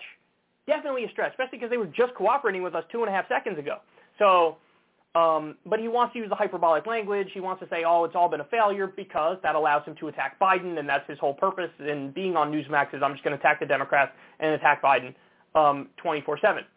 The other part that was super annoying is he says, well, Trump wanted to get out of Afghanistan real bad, but he didn't get out because he knew this would happen. That is not true at all. That's not true at all. So originally I thought Trump just cucked himself to the generals. Now it looks like they actively tried to undermine him. But at the end of the day, he's the commander-in-chief. He didn't get them out of Afghanistan. And it's not like he said, well, hold on, maybe we shouldn't do this because then bad things will happen. That's definitely not what happened. He was just basically arm-twisted into staying in there by the generals, which makes him, again, as I said originally, sort of like a cut to the generals. But he's finding a way to give Trump credit. He's finding a way to give Trump credit.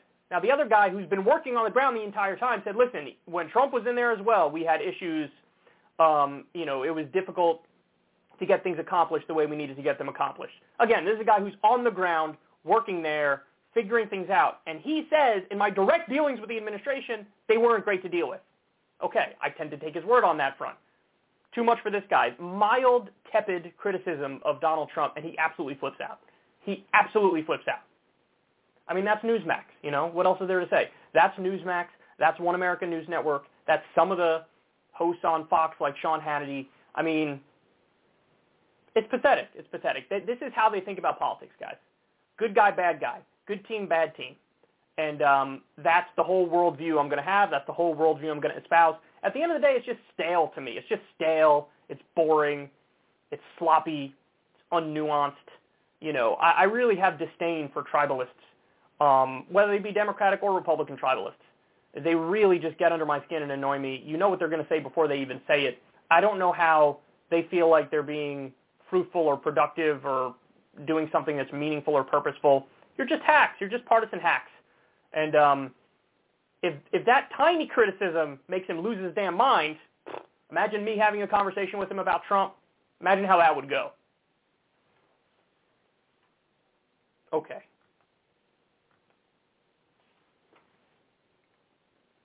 Next.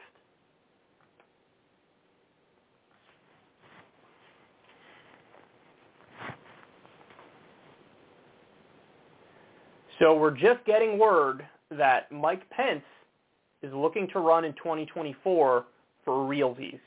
He wants to be president, which means he has to get through the Republican primary, which means he'd have to get through Big Daddy Trump. CNN talked a little bit about this. Take a look. Some brand new CNN reporting now on Mike Pence and yet another slice of the Trump effect on the Republican Party. CNN's Michael Warren has some brand new details of a clear effort by Pence to kick his political activities into higher gear, building out a staff, bringing in fundraisers, planning trips to the early 2024 primary states. Now, none of that is unusual. What is the angry Trump cloud that hovers over any Pence political ambition. Our panel is back with us, and we're joined by CNN's Michael Warren, whose story on Mr. Pence just broke on our CNN Politics page. It's great reporting. So you're the vice president. You're out of power. There's an election cycle coming. Of course, you're hiring staff. You're expanding your operation. You're going to raise some money. You're going to go to the early states. Except Donald Trump has made quite clear Mike Pence is no longer his friend. Let me read loud. Let's just get right to it. This is in the new book, Peril, by Bob Woodward and Bob Costa. They're talking about Pence is refusing, telling the president, I cannot block the election results. I cannot block certifying the Electoral College. No, you don't understand, Mike. You can do this. I don't want to be your friend anymore if you don't do this. How does a not friend of Donald Trump run for president in Donald Trump's party? Well, it's a difficult question that's looming over not just Mike Pence, but all Republicans who want to run in 2024. But, of course, we know that Pence and Trump have this unique relationship. I'm actually told, John, that they don't actually have much of a relationship at all right now. That quote kind of presaged where things are right now. Pence and Trump have not spoken to each other, I'm told by two Republicans, in 5 months, since April when Pence had heart surgery. Donald Trump did call his former vice president and say, I wish you well. But what I'm also told is this expansion of his political team, opening up a new office space just last month here in Washington, D.C. for his nonprofit group, all of this crisscrossing across the country, making plans to visit Iowa, New Hampshire, and South Carolina, all a part of this effort where Mike Pence is not trying to patch things up with the former president. He's going to be making his decision independent of all that. I spoke with somebody close to Mike Pence earlier this week, and this is what this person told me. Mike is going to look at this and say, where am I being called to serve? That's not going to be thwarted by any man or woman. This person continued to say, if he, Mike Pence, feels called to do this, it's not going to be because of who else is in the race.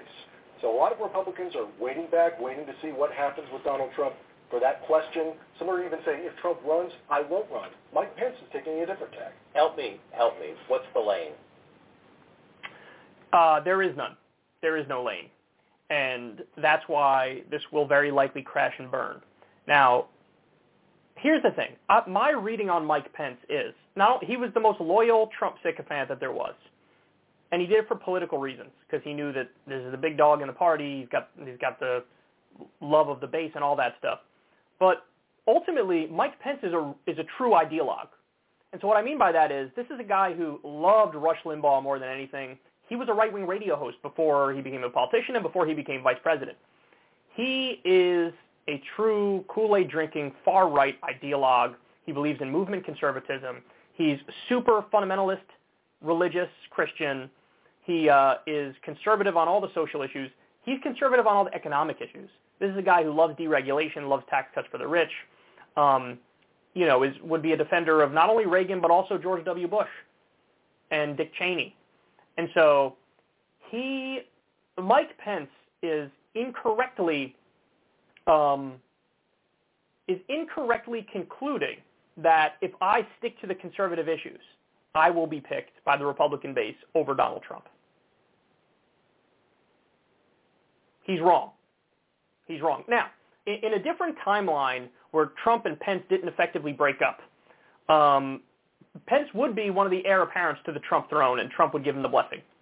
But, the way it ended is Pence refused to basically attempt to overturn the election, which of course he didn't have the power to do, but he didn't attempt to try to do it, and so you saw Trump was like, I don't want to be your friend anymore. Classic Trump, like, baby tantrum type stuff. So now they don't like each other anymore, or they're not close anymore, and Pence does not have Trump's blessing. And so Pence is going to get a rude awakening as to how much the Republican base, it's true, the primary voters on the Republican side, the numbers show they're in a cult of personality, and they love Trump more than anything. And it doesn't even matter, this is the thing, it doesn't even matter what political positions Trump espouses, they're going to support him. That's why, he had a big opportunity as president. He became president. There were times he said on the campaign trail, I'll give everybody health care. And the Republican base still voted for him. He said he was against the wars. The Republican base still voted for him. He had an opportunity to actually do those things, align with factions of the left to get those things done. He didn't do it. Of course he didn't do it. He just acted like a standard establishment Republican. But Mike Pence wrongly believes that the Republican base are ideological. And so they would pick him over a person like Trump because Pence is sufficiently to the right of Trump on paper. Not going to happen, man. The other portion of this is, Mike Pence is truly religious in this sense. He's the type to be like, God is calling me to do this, and I have to answer the call. God wants me to be president. He definitely thinks it's part of the plan, part of his rise. And so I think that also informs this. Man, it's going to be interesting to see. I don't know what's going to happen. I do know that if Trump wins, he's by far and away the favorite. But all the other guys, like what's Ted Cruz going to do? He cucked himself to Trump so thoroughly. Are you going to run against him again when you've so thoroughly cucked yourself to the man? And he'd obviously run roughshod over you. A lot of people hitch their wagon to Trump, and they still want that Trump popularity with the base, but they also want to be next in line.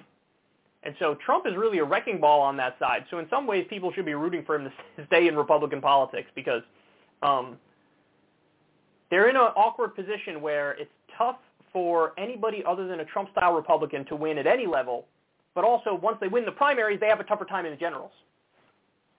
So, although I will say with Trump there's an asterisk, because if he wins the primary, if he's up against somebody like Kamala, that's even money, dog. Trump could definitely win that. You never know. But Pence is about to have a rude awakening if indeed this reporting is true, if indeed he wants to run.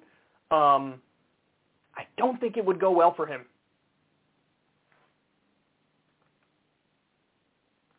Next.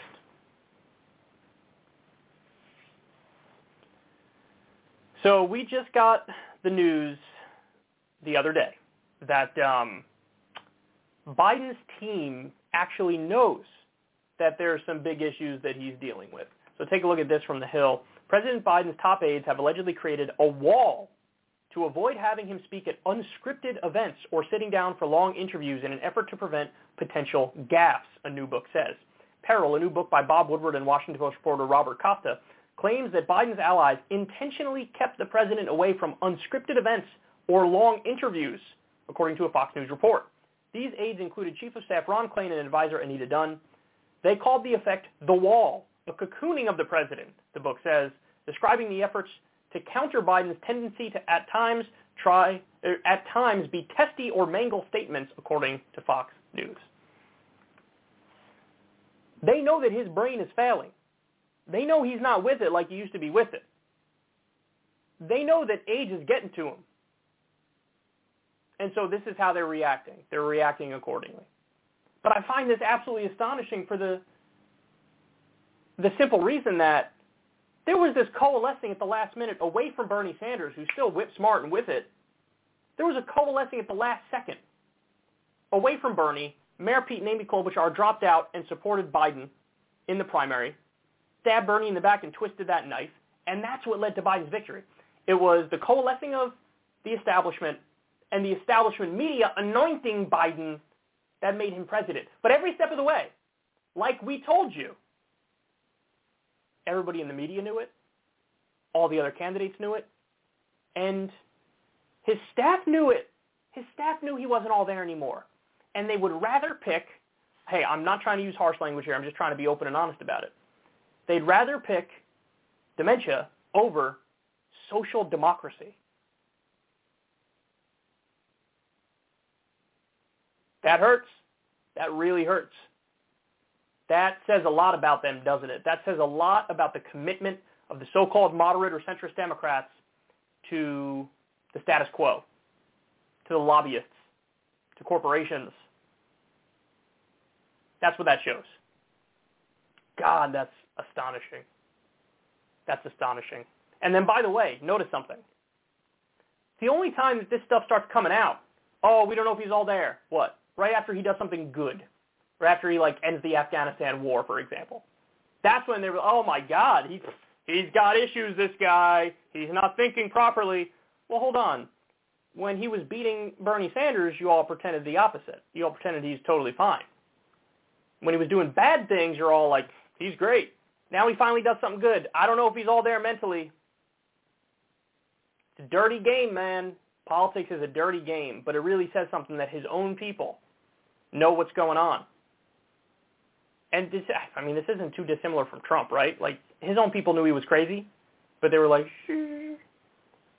And final point is this. Even with Biden being, on the way out mentally, and even with Trump, it being in a similar boat, all of the micromanagers and handlers and establishment gremlins around them, those people are so universally disliked that people would rather pick somebody on the way out mentally than the establishment goons around them. You know what I mean?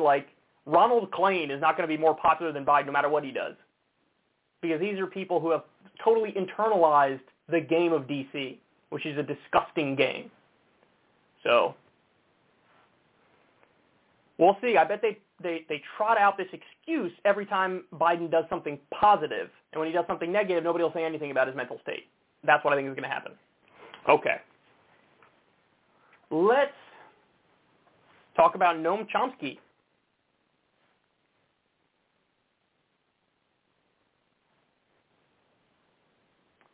Noam Chomsky accurately predicted everything that was going to happen with Afghanistan. I mean, he really called it. As soon as the U.S. pulls out, you're going to have the implosion of the Afghan military and the Afghan government, and he called all of it. So here he is. He's on, let me find the name of the show. Gulf News, I think the name of the show is. Gulf News. I think that's the name of it. Gulf News, yeah. He went on this show, and he explains how he knew that and gives us some really interesting quotes. It was only several months ago that you predicted that the U.S. withdrawal from Afghanistan would cause the collapse of the Afghan army and the government. And that's exactly what's happened. That's what's unfolding in the last few weeks as we've seen. And yet we see the Biden administration and others express surprise at what's happened, or at least at the speed at which this all happened. What are your thoughts on that? The basic problem is one that is familiar in other circumstances, Vietnam, Iraq. The executive branch of the government, the top of the government, is burdened by intelligence information, which is rarely accurate. The people on the ground know what's happening, but as the information filters up to the top, it gets modified, adapted to what people want to hear, and they literally don't know what's happening. We saw that over and over again. If you were not burdened by intelligence and you were just looking at the facts, it was pretty plain what was going to happen. I don't say that in retrospect. You can look back at things I was writing months ago. The government was a morass of corruption, which had virtually no support. The army was largely on paper. About half of it probably wasn't even there, ghost soldiers. Others were trained on the American military model, where you rely on very heavy air power, mechanized support, to try to keep soldiers from really entering directly into combat. You're not going to win a guerrilla war that way. Go back to Vietnam. Take the Tet Offensive in January 1968. The most astonishing uprising that's ever happened in military history. The U.S. had almost 600,000 troops in South Vietnam. There was a South Vietnamese army of 700,000, very well armed, trained by the U.S. They were in every village. Nobody had one word about the fact that a huge popular uprising took place all over the country, completely surprising everyone. The U.S. had to turn to massive bombardment to try to put it down. A couple of weeks before that, the generals were telling Washington, we've won the war, it's all over, we can start pulling out troops. Okay. We know the mechanisms by which that happens. Same happened when, take Iraq. The Iraqi army that the U.S. had created had about 350,000 well-armed soldiers, according to the statistics. 800 jihadis, 800 coming in pickup trucks, waving rifles. They disappeared. What are your thoughts on on people who say that Afghanistan will become a safe haven for these terrorists? What would that mean for Afghanistan, for the region, and for the world? Well, first of all, why should we assume that Afghanistan will become a haven for terrorists? Actually, it's the United States which is creating the terrorist networks, not by funding them, but by its actions. What has happened? Let's go back to 2001. Al-Qaeda and bin Laden were in a tiny area at the border of the Afghan-Pakistan border, AFPAC. That's where the seat of Islamic terrorism. Where is it now? All over the world. We've given bin Laden the greatest gift he could have imagined. 9/11 was the most successful action in military history. The United States reacted exactly the way he wanted, by showing our muscle, using force, spreading radical Islam all over the world. We accelerated it further when we invaded Iraq, created the Sunni resistance, ISIS, finally. Wow. We've given bin Laden the greatest gift in the world. That's what Noam Chomsky says. Yeah, it's hard to argue with what he's saying there. Also, what's interesting is the point on Afghanistan becoming a haven for terrorists. He effectively says there's no reason to believe that. In fact, I'll go a step further. It almost certainly won't be a haven for terrorists because the Taliban and ISIS have been fighting for years now. We covered the story. I covered the story like 5 years ago, where the Taliban was really messing up ISIS in Afghanistan. Taliban is a guerrilla army. They've had control of the region for a long time, and ISIS are jihadists. That's not the same as a guerrilla army. They have global ambitions. The Taliban does not have global ambitions. They have national ambitions, if anything. And so there was a fight. Also, ISIS is, I think, an even more hardline interpretation of Sharia than the Taliban does.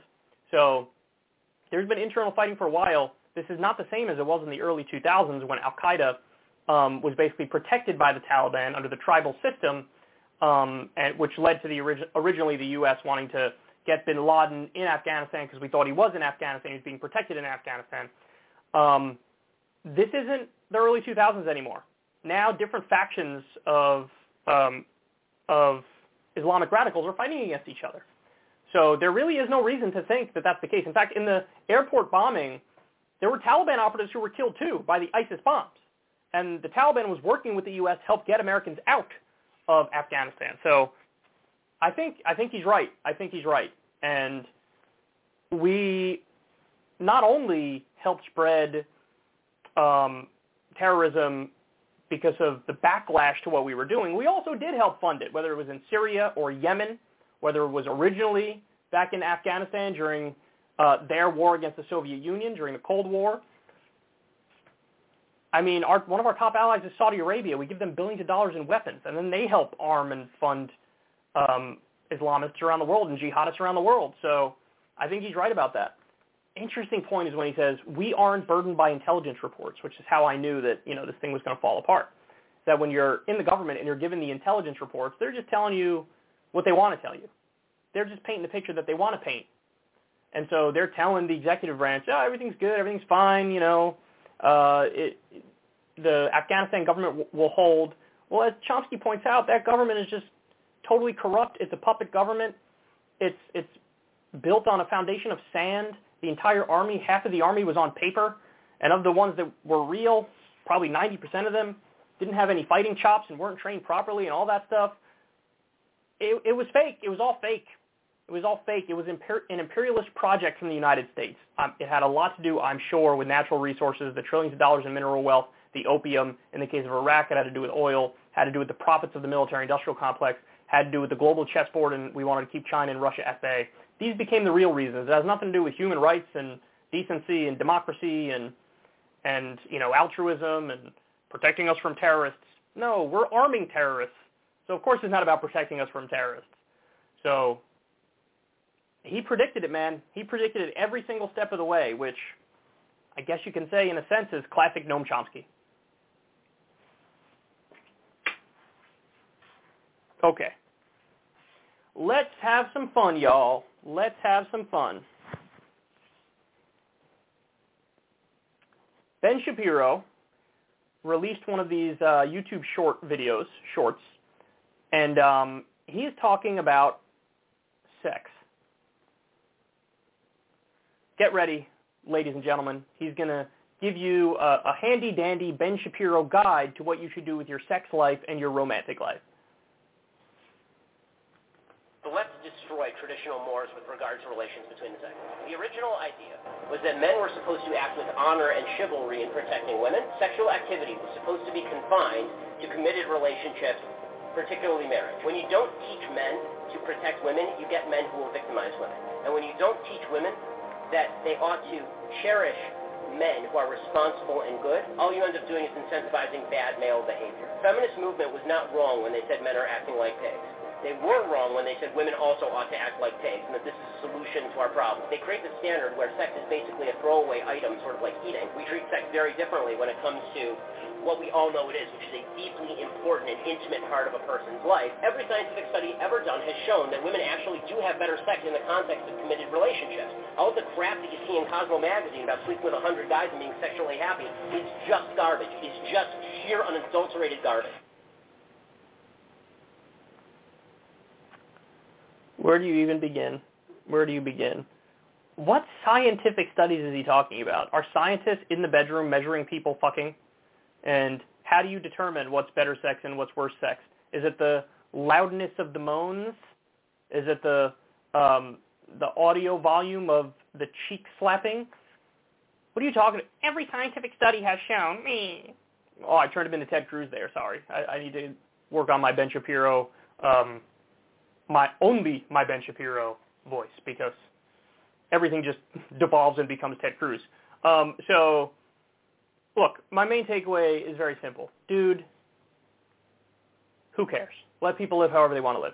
Are there some people who are going to thrive under the model and the system that he just espoused? Sure, of course. There are plenty of people who thrive in a very traditional type, relationship dynamic. Whatever it may be. The man is the provider, the woman is takes care of the kids and takes care of stuff at home. The man is the leader and the woman, is maybe doesn't take as much of that role. The man, what does he say? Men should act with honor and chivalry to protect women, and a woman should cherish a man who's responsible and good. I'm sure there are plenty of people who thrive under a dynamic like that.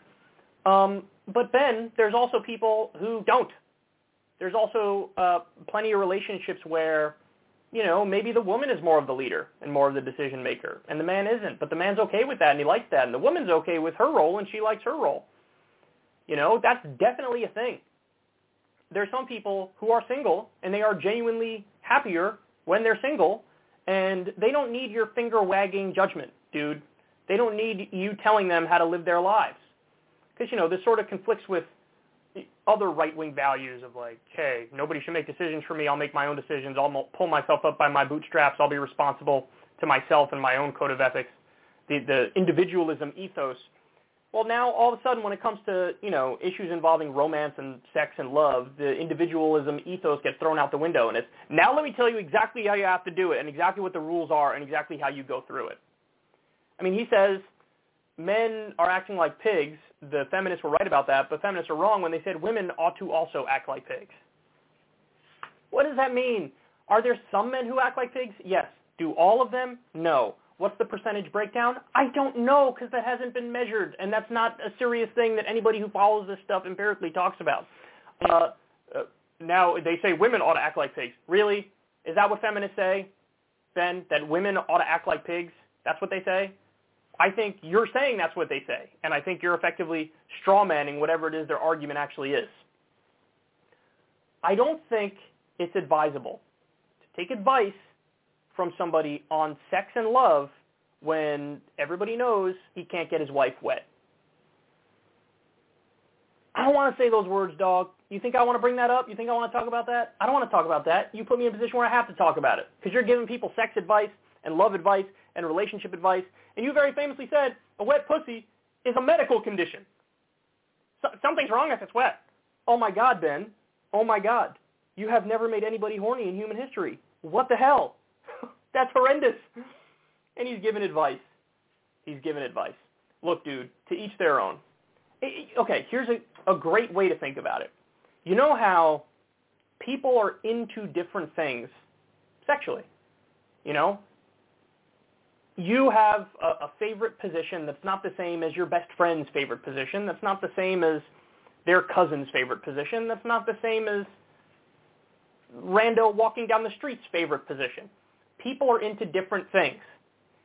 Why is it so hard to acknowledge that that's also what love is like? So there are some people in polygamous furry relationships who are probably really happy. Now, is that for me? No. there are some people who are in other sorts of polygamous relationships who are happy. Now, is that for me? No. Again, no.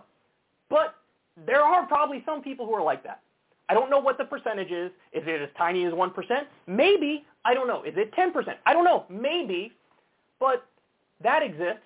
Also, the traditional dynamic exists with happy people and with unhappy people. And every dynamic in between exists with happy and unhappy people. Sometimes one person in the relationship is more dominant than the other. Sometimes it's an equal power dynamic. You know, sometimes it's the man taking the leadership role. Sometimes it's the woman taking the leadership role. It's all about, do you mesh, and are you happy, and is it sustainable? That's it. Now, he's got a list of boxes you have to check in order to get to that point.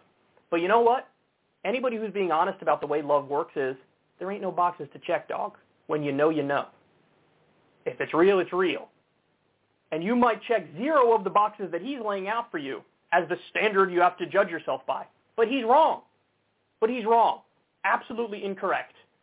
And, you know, in the same way you can't judge people's favorite sex positions, I mean, you can, but it's all subjective. You can't really judge the nature of people's relationships, man. You can't. When you know, you know, and is it sustainable, and are you truly happy? That's the guiding star. That's it. But he'd have you believe everything's got to be like a Leave It to Beaver 1950 style household. The man must act with honor and chivalry in protecting women and take a leadership role. The woman ought to cherish men who are responsible and good, and men need to not act like pigs, and women need to also not act like pigs, I guess. Well, I would obviously take massive issue even with the idea that men are currently acting like pigs and women are currently acting like pigs. It depends who you're talking about. And there obviously is no macro data on this stuff because how the fuck do you measure it? So just save the love advice and romance advice and relationship advice. You're a political commentator, dude. Like, this is an issue where you can comment on it, but just know the stuff you know. Know your lane. Know your role. But the fact of the matter is that doesn't even make sense because he doesn't know economics either. He doesn't know politics either. He's, massively biased, and he's arguing back from his conclusion, which is like, right-wing positions are good, period. So he's not even good at that, but you get what I'm saying. This is sort of out of his normal lane for a reason. Imagine being the type of person who wants to take love advice, relationship advice, sex advice from Ben Shapiro. That's not going to go well. Okay. Let me do a couple more for you. I got 2 more for y'all. Here we go. Marjorie Taylor Greene outdid herself yet again. She released one of the dumbest political ads I've ever seen. Nancy Pelosi is sneaking the Green New Deal into the $3.5 trillion budget. And in 2022, I'm going to blow away the Democrat socialist agenda.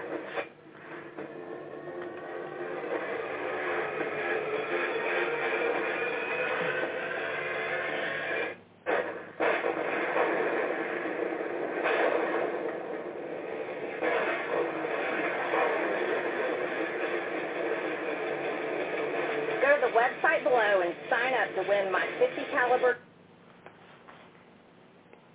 Unbelievable. I mean, that ad, it almost is disrespectful and stereotypical towards her own voters. Like, she thinks, well, obviously this is what you idiots like, right? Yeehaw, I'm going to blow some stuff up. I got a gun. Y'all like guns? I like guns. I got guns. Yeah, guns. Woo! Trigger the libs. Hate the libs. I love the guns. Blowing stuff up. Yeehaw! Like, it's pandering nonsense, and it's pandering to this stereotype of like a hillbilly or a redneck and Republican-based voter. God, it's terrible.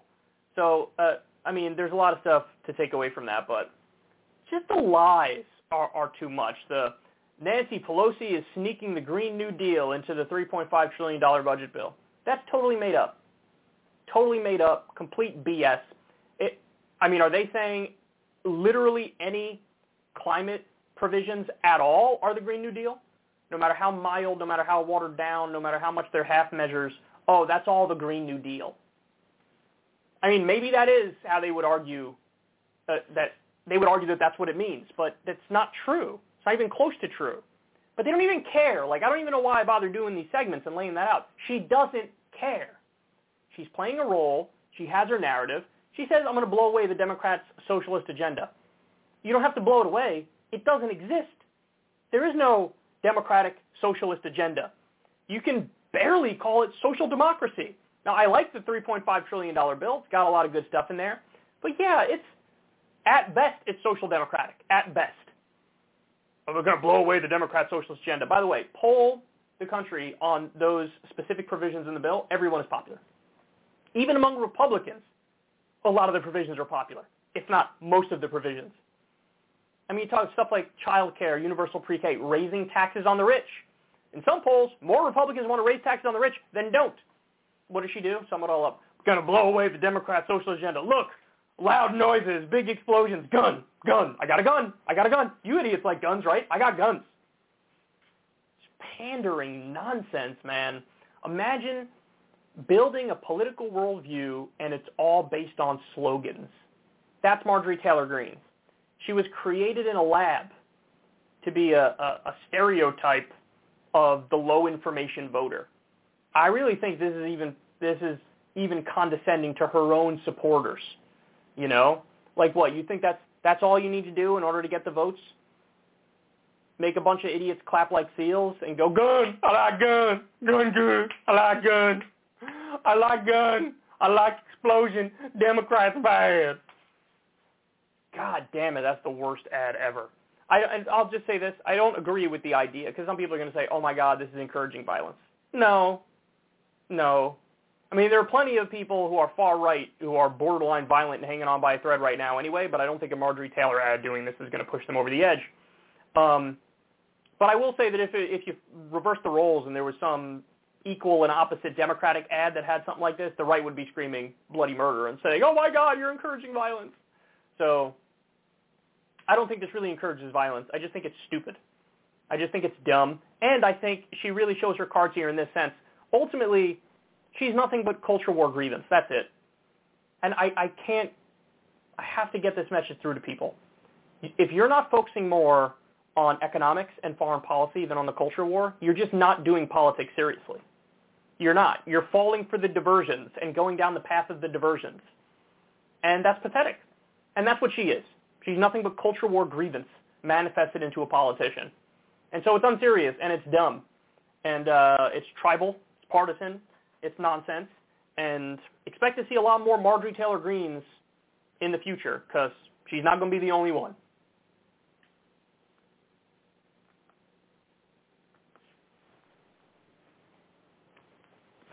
Okay. Final story of the day, and it's an important one. Very important one, if I don't say so myself.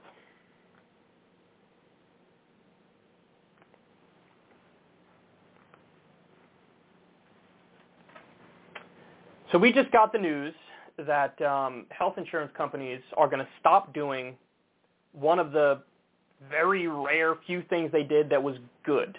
So take a look at this. The days of full COVID coverage are over. Insurers are restoring deductibles and copays, leaving patients with big bills.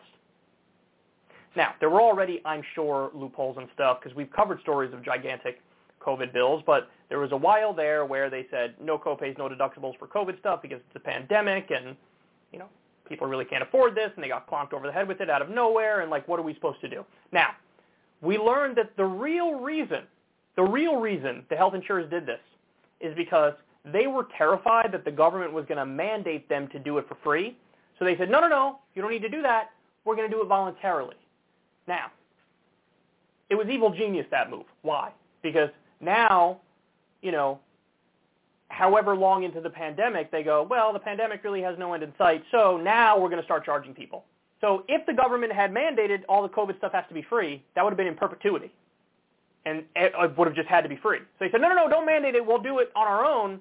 But then now, in the long run, they're actually going to make more money because they're saying, we're done with that. Now we're going to start charging you. So even when it looks like they're doing something good, there are nefarious motives, and it'll come back to bite you in the ass. That's exactly what's happening here. So let me give you some information on this. You might say, well, Kyle, be reasonable. They're struggling. That's why they got to charge now, because this pandemic hit them just as hard as it hit regular folks. So what are you going to do? You have a system. System works how it works. They need to be able to pay the bills, so that's why the health insurance companies have to start charging copays and deductibles now for COVID treatment. If you believe that, you could be forgiven for thinking that, but you're wrong. Because Anthem, for example, took $4.6 billion in profits in 2020, compared with $4.8 billion in 2019. And United Health Group, another example, reported $15.4 billion in profits in 2020, up from $13.8 billion in 2019. So they made even more money in the heart of the pandemic. $15.4 billion in 2020. Profits! That's profits! Oh, but they're crying power. Oh, we have to charge the copays and deductibles. I'm sorry, we have no choice. Oh, you definitely have a choice. You're choosing to price gouge people and rip them off because that's what you do. That's your business model. So last year, according to the Kaiser Family Foundation, 88% of people covered by private insurance had their copays and deductibles for COVID treatment waived. So it was basically free for 88% of people. By August 2021, only 28% of the two largest plans in each state and the District of Columbia still had the waivers in place, and an additional 10% plan to phase them out by the end of October. Wow. Wow.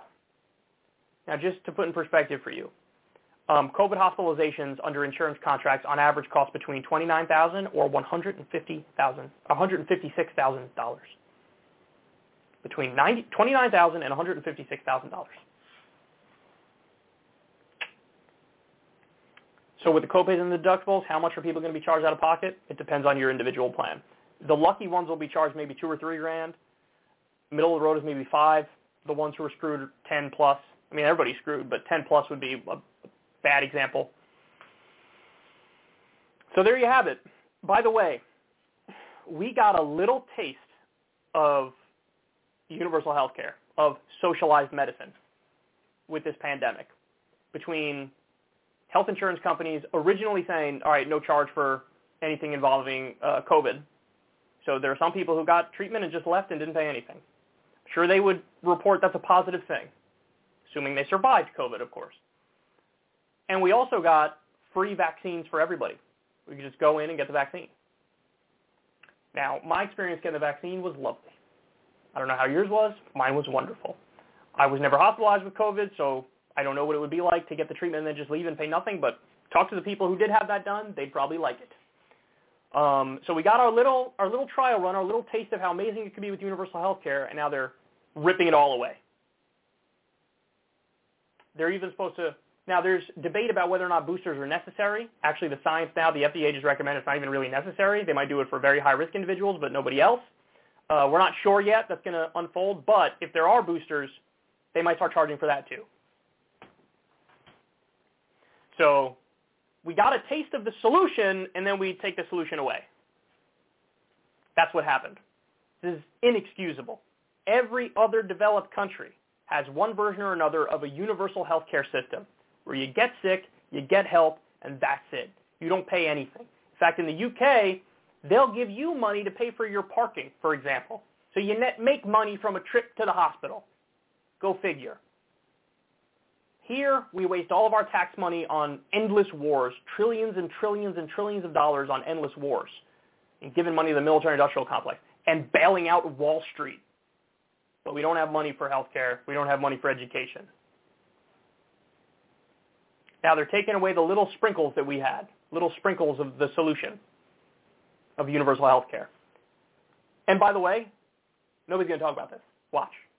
CNN won't cover it, MSNBC won't cover it, Fox News won't cover it. If they do, it'll be a passing mention. This is the sort of stuff that deserves hair on fire coverage, because this is scandalous that they're taking away one of the few things that were good. Of course, you've got to come to new media like this to talk about it, and that doesn't make me happy. It doesn't make me happy that we're one of the few talking about the serious issues. I wish everybody would do it. All right. We are done, baby. Love y'all. Everybody have a great rest of your day. I will talk to you soon. I'm out. Peace.